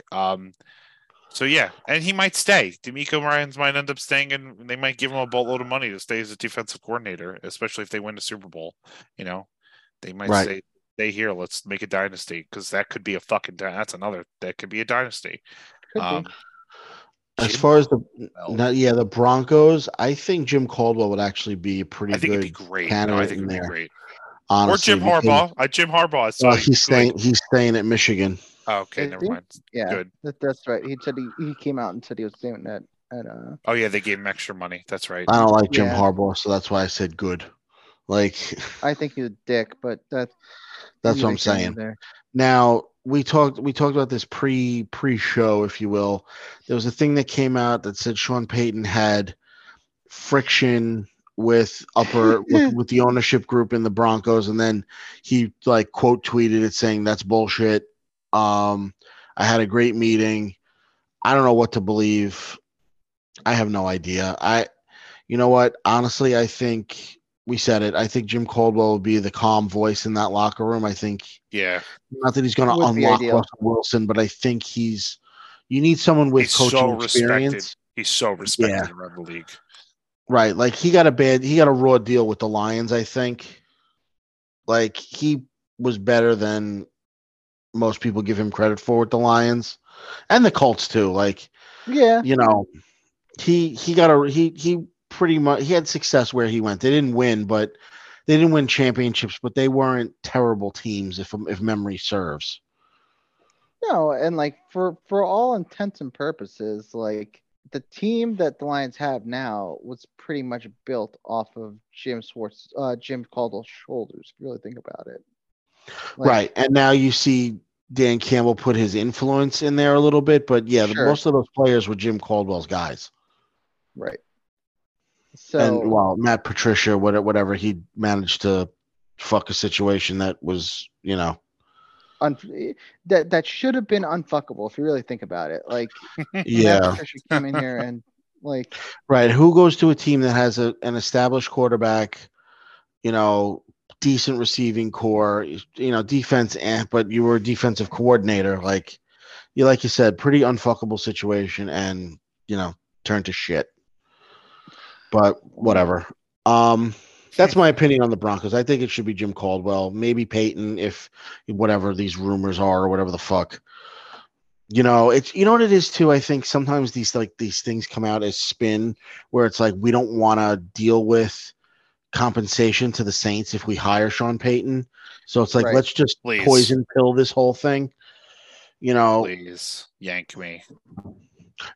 I'm not saying that it's a good thing. I'm saying that No, I know. sometimes teams will put out this bullshit to a reporter and They'll eat it up like just breakfast. tank a deal where it's like, well, what are you talking about? That's not what happened. And now That's true. the situation is irreparable, and it's like, well, I guess we could hire Jim Caldwell off the street, and we don't have to pay anybody. We don't have to give draft picks up. We don't have to give up compensation, whatever. Jim Caldwell's the right coach choice. I think he's a good hire. I would love to have him as my coach. David Shaw. I would agree. Now, Then who the Texans hire? so now here's my Ryan. fear. I think it's That's going to true. be either Kafka or D'Amico Ryans or the Broncos defensive coordinator, because you got to see who has the second interview completed. Mhm. This is what scares me. If Mike Kafka goes there, if he takes Danny Dimes with him, I'm going to scream. I doubt that's happening. I know, and they've come out and said like everyone wants each other here in New York, and everyone's married here, and we want to make this work. But don't be Kafka, surprised. I don't think Kafka's going to get that job because I think he's too green. Honestly, I think. Well, I agree. I don't think he should be. Listen, I no think he team is should going to wait tell another them year not. or two. Thank you.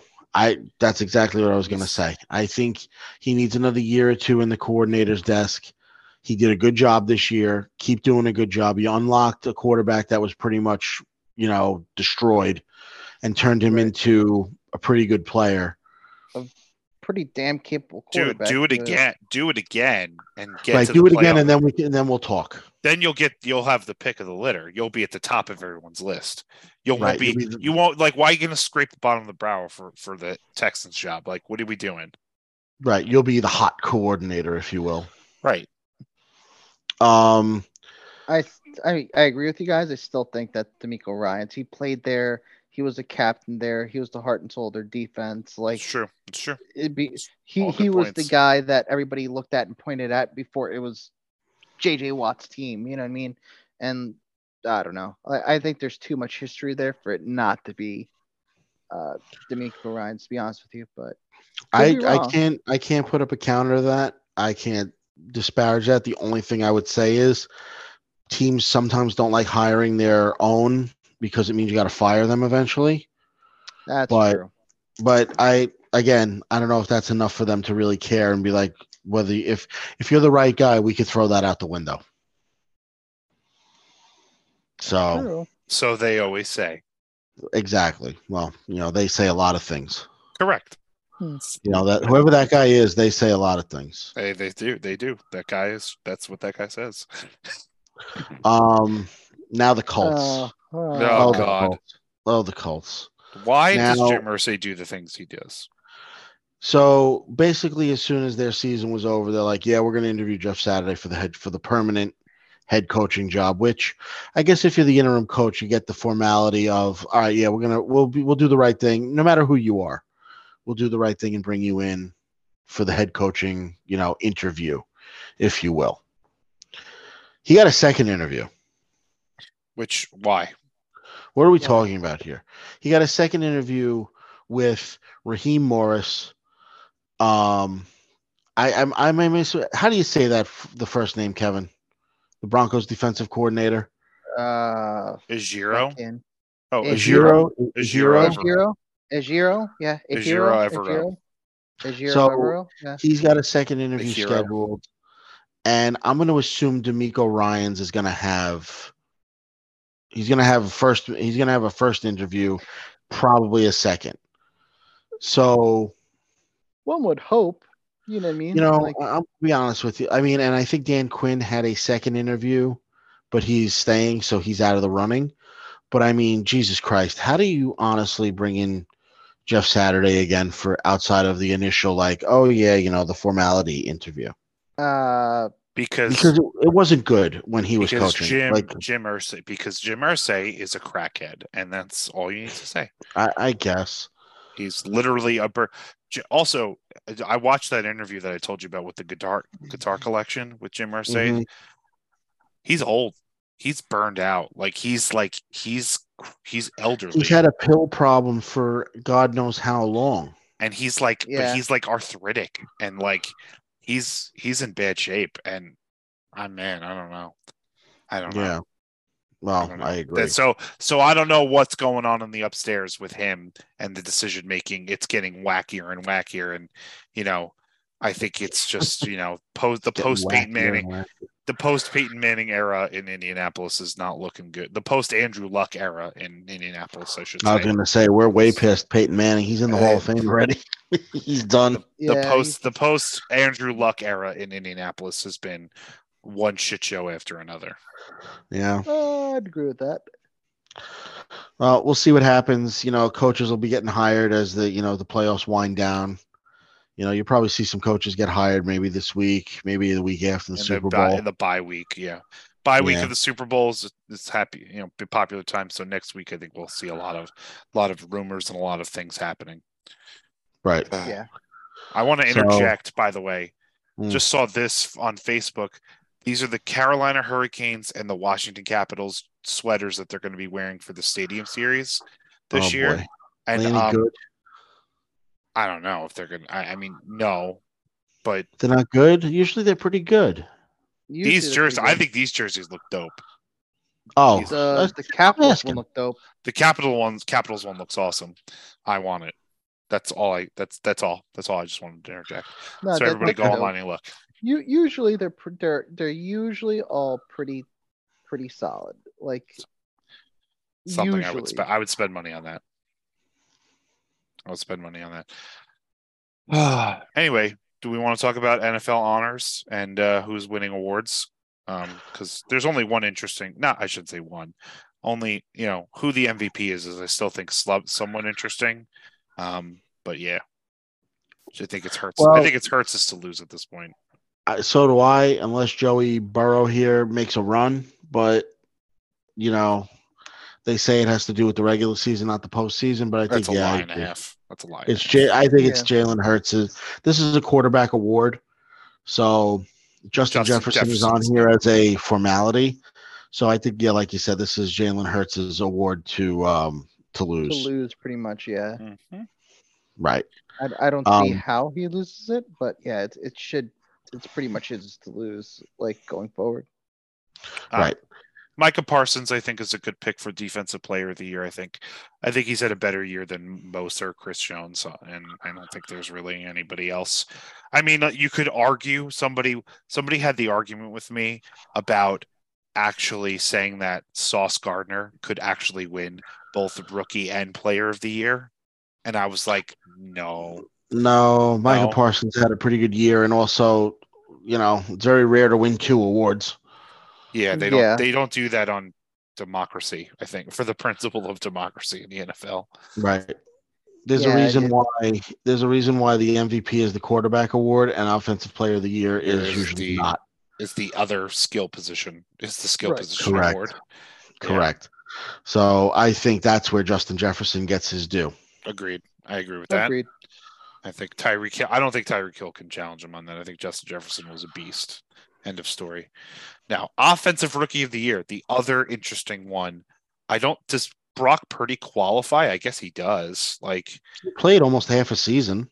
I guess, yeah. He should qualify. Yeah, I guess he qualifies. Yeah. No, Garrett Wilson, I think, is the right call. Although Kenneth Walker, for about 12 weeks there, had a damn good year and only fell off towards the end of the year. And he got hurt. Yeah, and he got hurt, right? Well, partially because he got hurt. I think Garrett Wilson wins it despite his inconsistent quarterbacks, and I think that's the amazing thing is the fact that who he had at quarterback at times, and the fact that he had three different quarterbacks didn't matter. He still put up the numbers, so no doubt. And Sauce, the same thing. Sauce was I think the Jets take home the rookies of the year on both sides of the ball. I agree with that.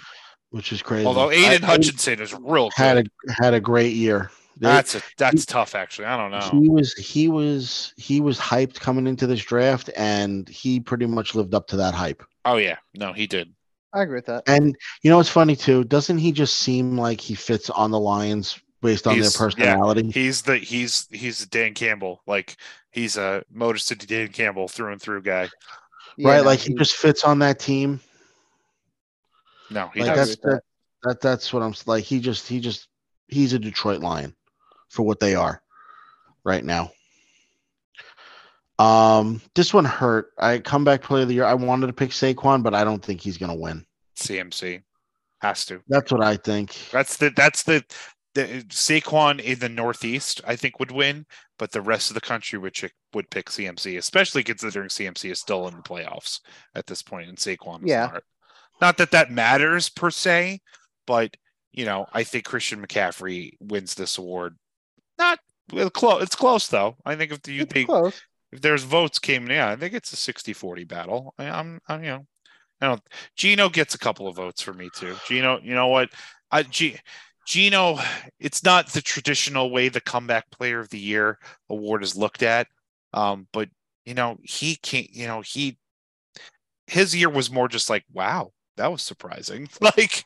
Right. That's true. But yeah, that's not a bad idea either. Coach of the year, Daboll, no doubt. Got to be Daboll. Has to be. It's either him or Doug Peterson because the other three on here had teams that you're expecting to win. Nick Sirianni and the Eagles are expected to be good. Kyle Shanahan and the 49ers expected to be good. Sean McDermott and the Bills, they were the preseason Super Bowl pick. Yeah, so those are gone. That's true. Doug Peterson has the Super Bowl pedigree, whereas Daboll doesn't. So I think that's what gives Daboll the edge here, because Peterson, you could say he's a damn good coach, and we know this about him, and he has Trevor Lawrence, and he's just unlocking the talent that was already there, just not tapped into. So right, Daboll squeezed the juice out of what he had. He literally got every ounce of effort out of the worst on that team. Right. Yeah. Exactly. And he got the most he could out of what he had, and not much you could say, because the Giants literally signed, I think, one free agent, and that was it. So true. Pretty much. The assistant of the year, I think it's DeMeco Ryans, because just of how consistent that defense has been all year. Defense is, and how good it is. And he's a candidate for how many head coaching jobs? So yeah. So I think he's I think he gets his due. At the very least, you know what I mean? Like, I don't know. I mean, looking at the other people up for it, I don't see why it would be anybody other than D'Amico Ryans. You know what I mean? Like, The Lions had a good offense. Ben Johnson, the offensive coordinator, they had a good. They were fair, more. but They had more firepower than you would think they had. But didn't I make the think playoffs though. right. No, I agree, and I think the Hmm. Eagles are their own worst enemy. Like they're supposed to have success. Like so, what did you expect? The 49ers are supposed to have success too, but I think they've just been so consistent. And like Right. I said, That how defense many isn't just a one-time thing. That's been a defense now for the past 4 or 5 years. You know what I mean? right? And it's not an accident. Yeah, it's yeah. That's the argument that it's not an So, accident. in a sense, it's like a lifetime achievement award for D'Amico Ryans if you really A think little about bit. it. I could Like, see that. Yeah, A little a little bit. bit. That's not Maybe a unfair. parting gift if he goes off he's into done the with bleeding. sunset. Exactly. Oh boy. And And speaking then, of going off into the sunset, oh Lord, Oh God. this well, Well said, John. Hall of very good. the The Hall of Baseball Very Hall of Good. Fame in Cooperstown, New York, is slowly becoming the Hall of Very Good. Now, I don't want to shit on a guy, Scott Rowland, I like Scott Rowland. Scott Rowland's a good guy. was elected to the Baseball Hall of Fame. He was the only one elected. They had to elect Um, somebody. they had to elect somebody. He got set, and I don't want to say he got in by the skin of his teeth, but he No, got it was close. 76% of the vote. Now, I don't know. I'm going to read the numbers here. 2,077 hits, 316 home runs, 281 lifetime batting, 1,200 runs, almost 1,300 RBIs, an Eh, on base 364, and a 490 slugging. Is that a Hall of Famer? that's a no. That's not a Hall of Famer. That's a guy that was consistent and just very good. Like I think, like He won Rookie of the he was the Year. next step below a Hall of Famer player. He was one full step below. Right. You need him on your team to win the World Series. He's not the best player on your team. He's the second best player on your team in many instances, and that's fine. Nothing wrong with that. Right.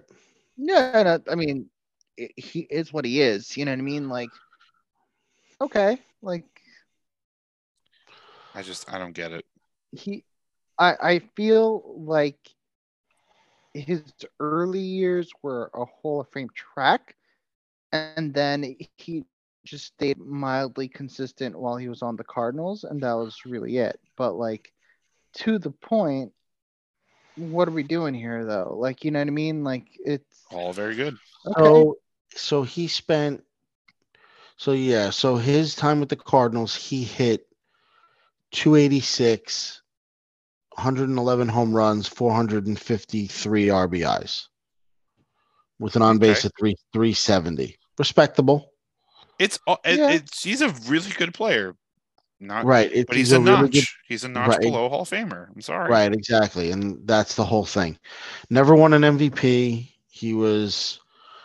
What do you call it? He finished the closest he ever finished was in 2004.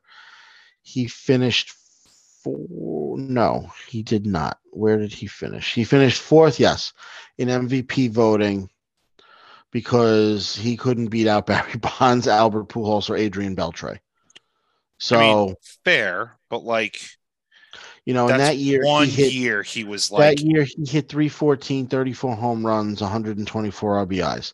right. But If that he did that 5 times, I would say yeah, he's a Hall of Famer. But he did it once. well, exactly.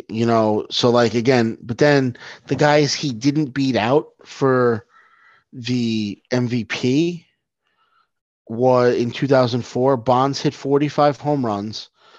Beltre Right. hit 48 home runs. Pujols hit 46 home runs. And the batting averages, it's not even close. He hit 314. Pujols at third hit 331. Beltray hit 334, and Bonds hit 362. Jesus Christ. Like, So say what you want about steroids or whatever, but hitting 362 is insane. Whatever. Yeah, No, like- it just No, I know. you can't even I'm don't even joking. talk about it. Like it's not that's not the He- point. It's just he's not. There's a cut above. I think. Do you think that this was ultimately another like writers basically turning around and saying that this is a referendum on the steroid era again? Like, is we're still Well, I doing mean, this? I guess, but it's also we need somebody. But then again, here's the thing though, and like you just brought up a referendum on the steroid era. Okay, fine. but you're gonna run out of people They to fucking they elect. voted Barry Bonds the MVP that year. They Right. voted Roger Clemens the Cy Young Award winner Right. that year. You can't keep playing this game if you're. I know. At some point, like you're like. I mean, listen, they're not going to vote these guys in. They're not going to vote these guys in. They're going to be stubborn and they're going to play this game. And the Hall of Fame is going to be missing 10, 15 of the best players ever. And that's it. And they're just going to play this game where there's a swath of guys that's not in it that needs to be in it. And the problem is in their stead, there are other guys making it that shouldn't. And that's the problem. Right. Harold Baines, like that's Sure, not a Hall right. of Famer. Like, I think honestly, like when it gets down to it, is yes, like you can't have a Hall of Fame class with 0 guys. Like, granted, so you need somebody, but like you guys said, you're playing this dangerous game now with steroids and with as far as are they tainted and this and that, but you can't tell the story of baseball without these guys. Like, you can't that's the tell. problem. Exactly.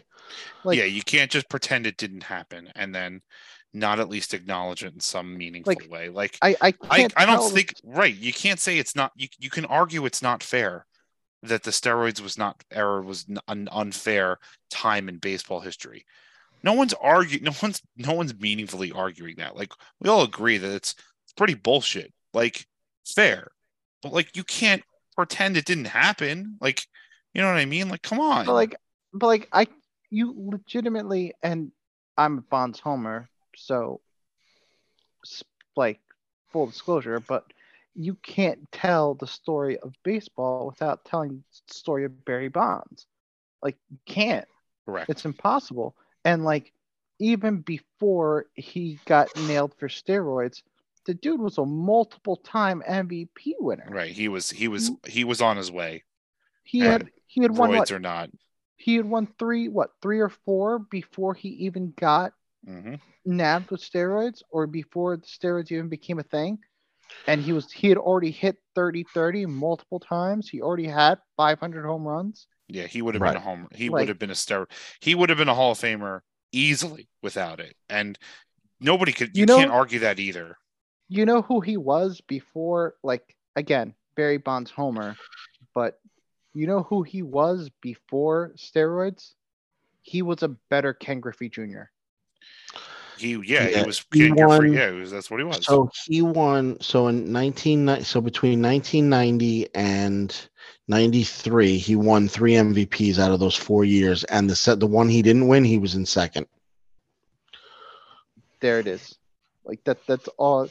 And he was as skinny as my fucking pinky. And also too, and it's funny too. So 94, he was 4th in voting. 95, he was 12th. 96 and 97, he was 5th. 98, he was 8th. And then in 99, he was 24th. And then after that, he was never less than second. He either won it or came in second. Amazing. If he wasn't, like you said, you can't tell the story of baseball without talking about it.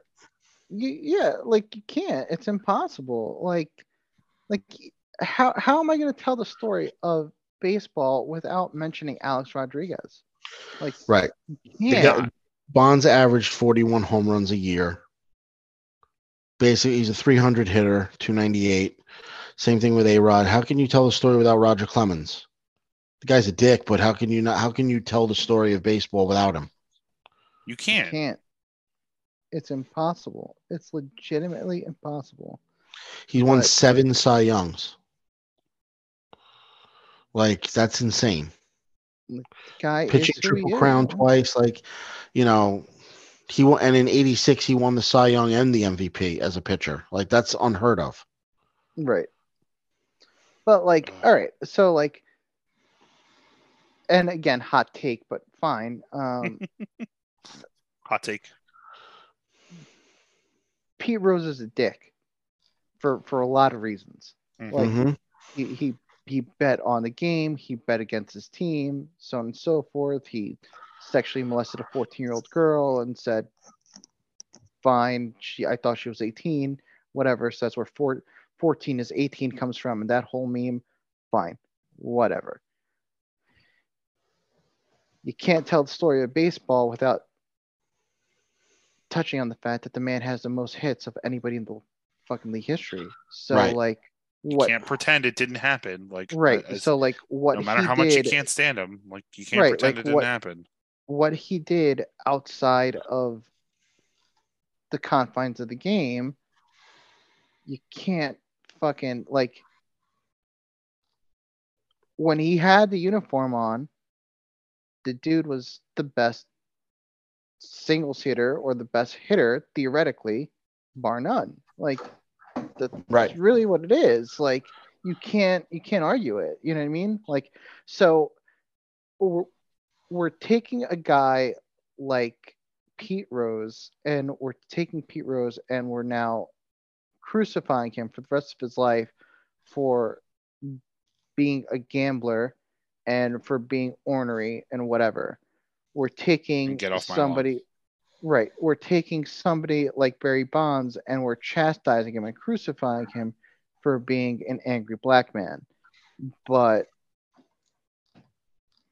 we look at somebody like Joe DiMaggio, who, for all accounts and purposes, used to beat the living shit out of Marilyn Monroe and drink himself to excess, And we're okay and with it. and we're all right with it. And he's, Yankee legend, Hall of Famer Joe DiMaggio. We That's look right. at some we look at somebody like Mickey Mantle, who couldn't fucking get up at some like most days and would come to the fucking stadium drunk and still belt 2-3 home runs, but we don't hold his personal life against him the way that we do somebody like a Pete Rose. No, So like it's picking and choosing who they like and who they don't like. right, that's exactly what I was gonna say. It's a fucking It's a popularity contest at times, Right. it for is, sure. but like I don't think that the fucking Hall of Fame should be in the hands of some crotchety old fucking writer who Like, should for Peter for Gammon still be voting? Like, come on. Like, I mean that's. I look think Peter Gammons is dead, Oh, Arthur. did he die? I'm pretty sure okay. he's Then there you go. I'm an idiot. Peter then. Gammons is not voting. And I'm a piece of shit. Oh He's no, not he's voting. not. No, he's not. But hold on, his demise is prematurely calculated. Premature. Yeah. Who's the asshole now? Well, me. So he's not dead, but he might as well be because John just killed him. He's So, 70. He's 77. I mean, but like Could have swore Peter he passed Gammons, away. Peter Gammons has seen more fucking baseball than 90% of people. Granted, never picked up a bat. No, that's my point. Like I'm just saying he's crotchety, he's old, and he never even played the game. And not that that's a prerequisite to being like somebody who's allowed to give your opinion on baseball. Like we're doing it, but like at some point, like you can't be the end all be all gatekeeper of all things. Right. Like we're giving our opinion on it. We're not voting to get someone into a very elite hall of like the best to ever do it. You know what I mean? Like I personally think that distinction should come from a committee, and that Correct. like committee should be made up of ex players and chief executive and so on and so forth. Like that's who should be doing it. You know what I mean? I agree. Yeah, I don't think it should be absolutely. coming down to fucking Dan Shaughnessy from the fucking Boston Globe and your cousin from fucking Boston coming out and saying, "Hey, I think Noma should have been a Hall of Fame." No, fuck you. Like, Noma. get out of here. Noma.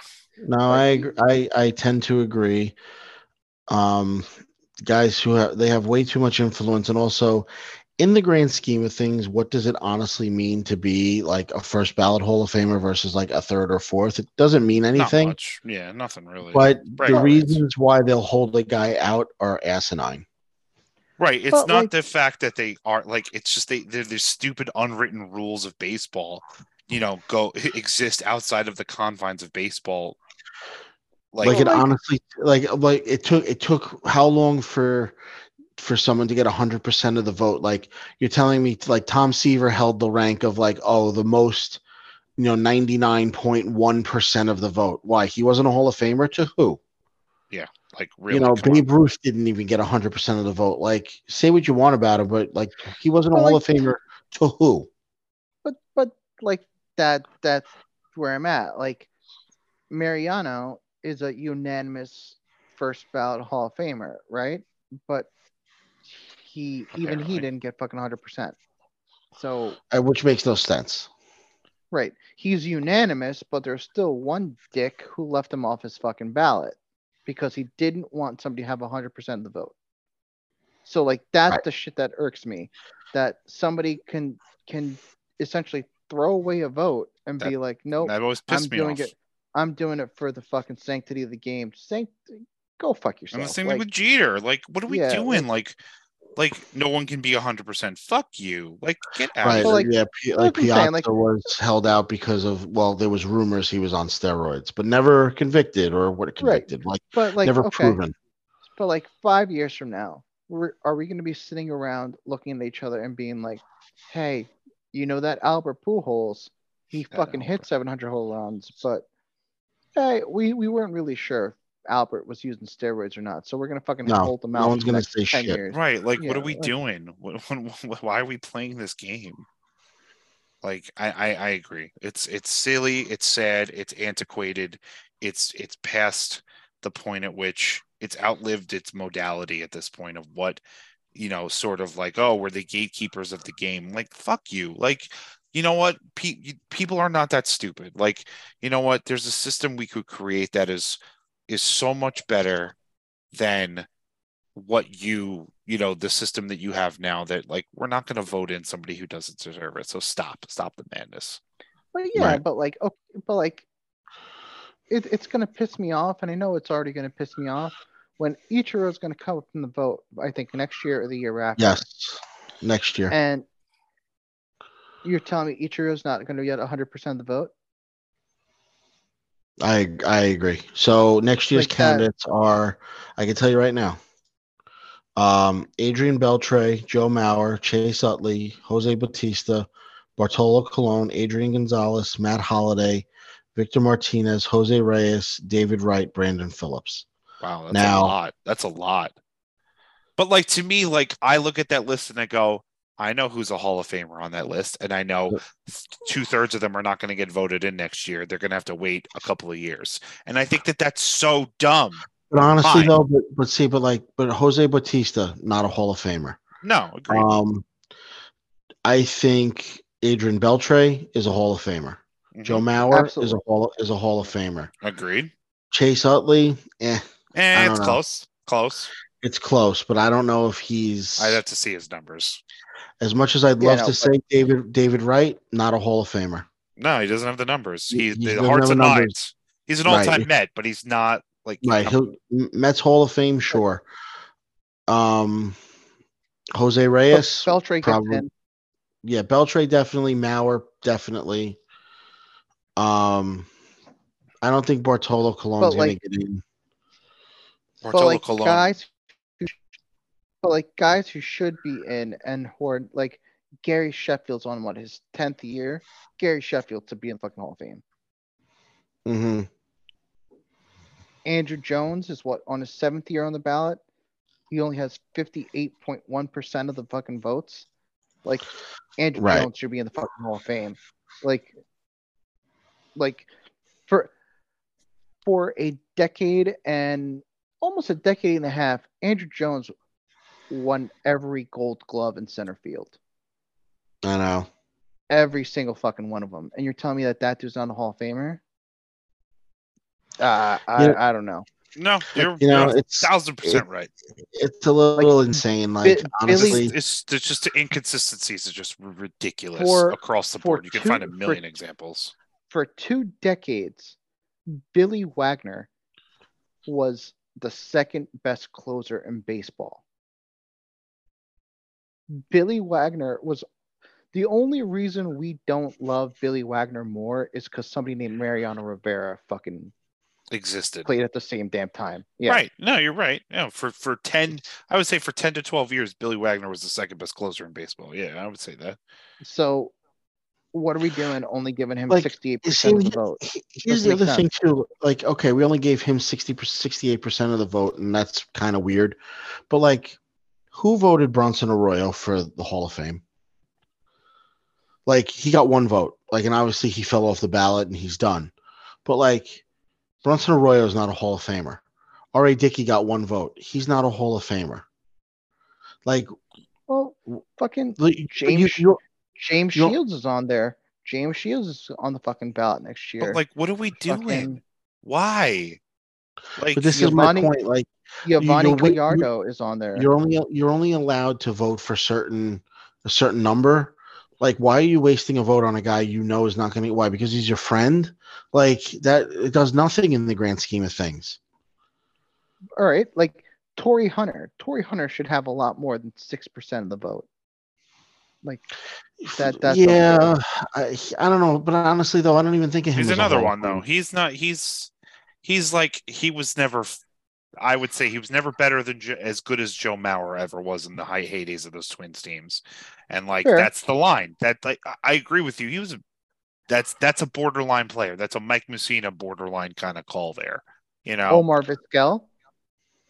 Omar Vizquel should be in the Hall of Fame, and I don't. Omar Vizquel only has 20% of the vote. There's a problem. There's a problem. Like, to me, like that's not understanding. That's like not understanding the position and the game and the relative to goodness of someone in their position. And a guy who will get in, who I don't think should ever get in, is Todd Helton. Todd Helton will probably get in next year. Which doesn't make any sense. Like, there's 6 guys on that ballot that are better than Todd Helton by themselves. Number one, number two, he's not in a vacuum. He's not in a vacuum Hall of Famer. Again, now is that really just, great guy, great player, but not in the Hall of Fame. Now, is that your Colorado bias, or is that just? I don't. I just think altogether, I think his numbers are inflated because he fucking played in Colorado. Yeah. Yeah, but you can't fault a guy for getting drafted by a team and then playing there his whole career. Like, if that's the case, then Mickey Mantle should be, half his home runs should be taken away. Like, you know what I mean? Like, how many go over that short porch in left field in Yankee Stadium?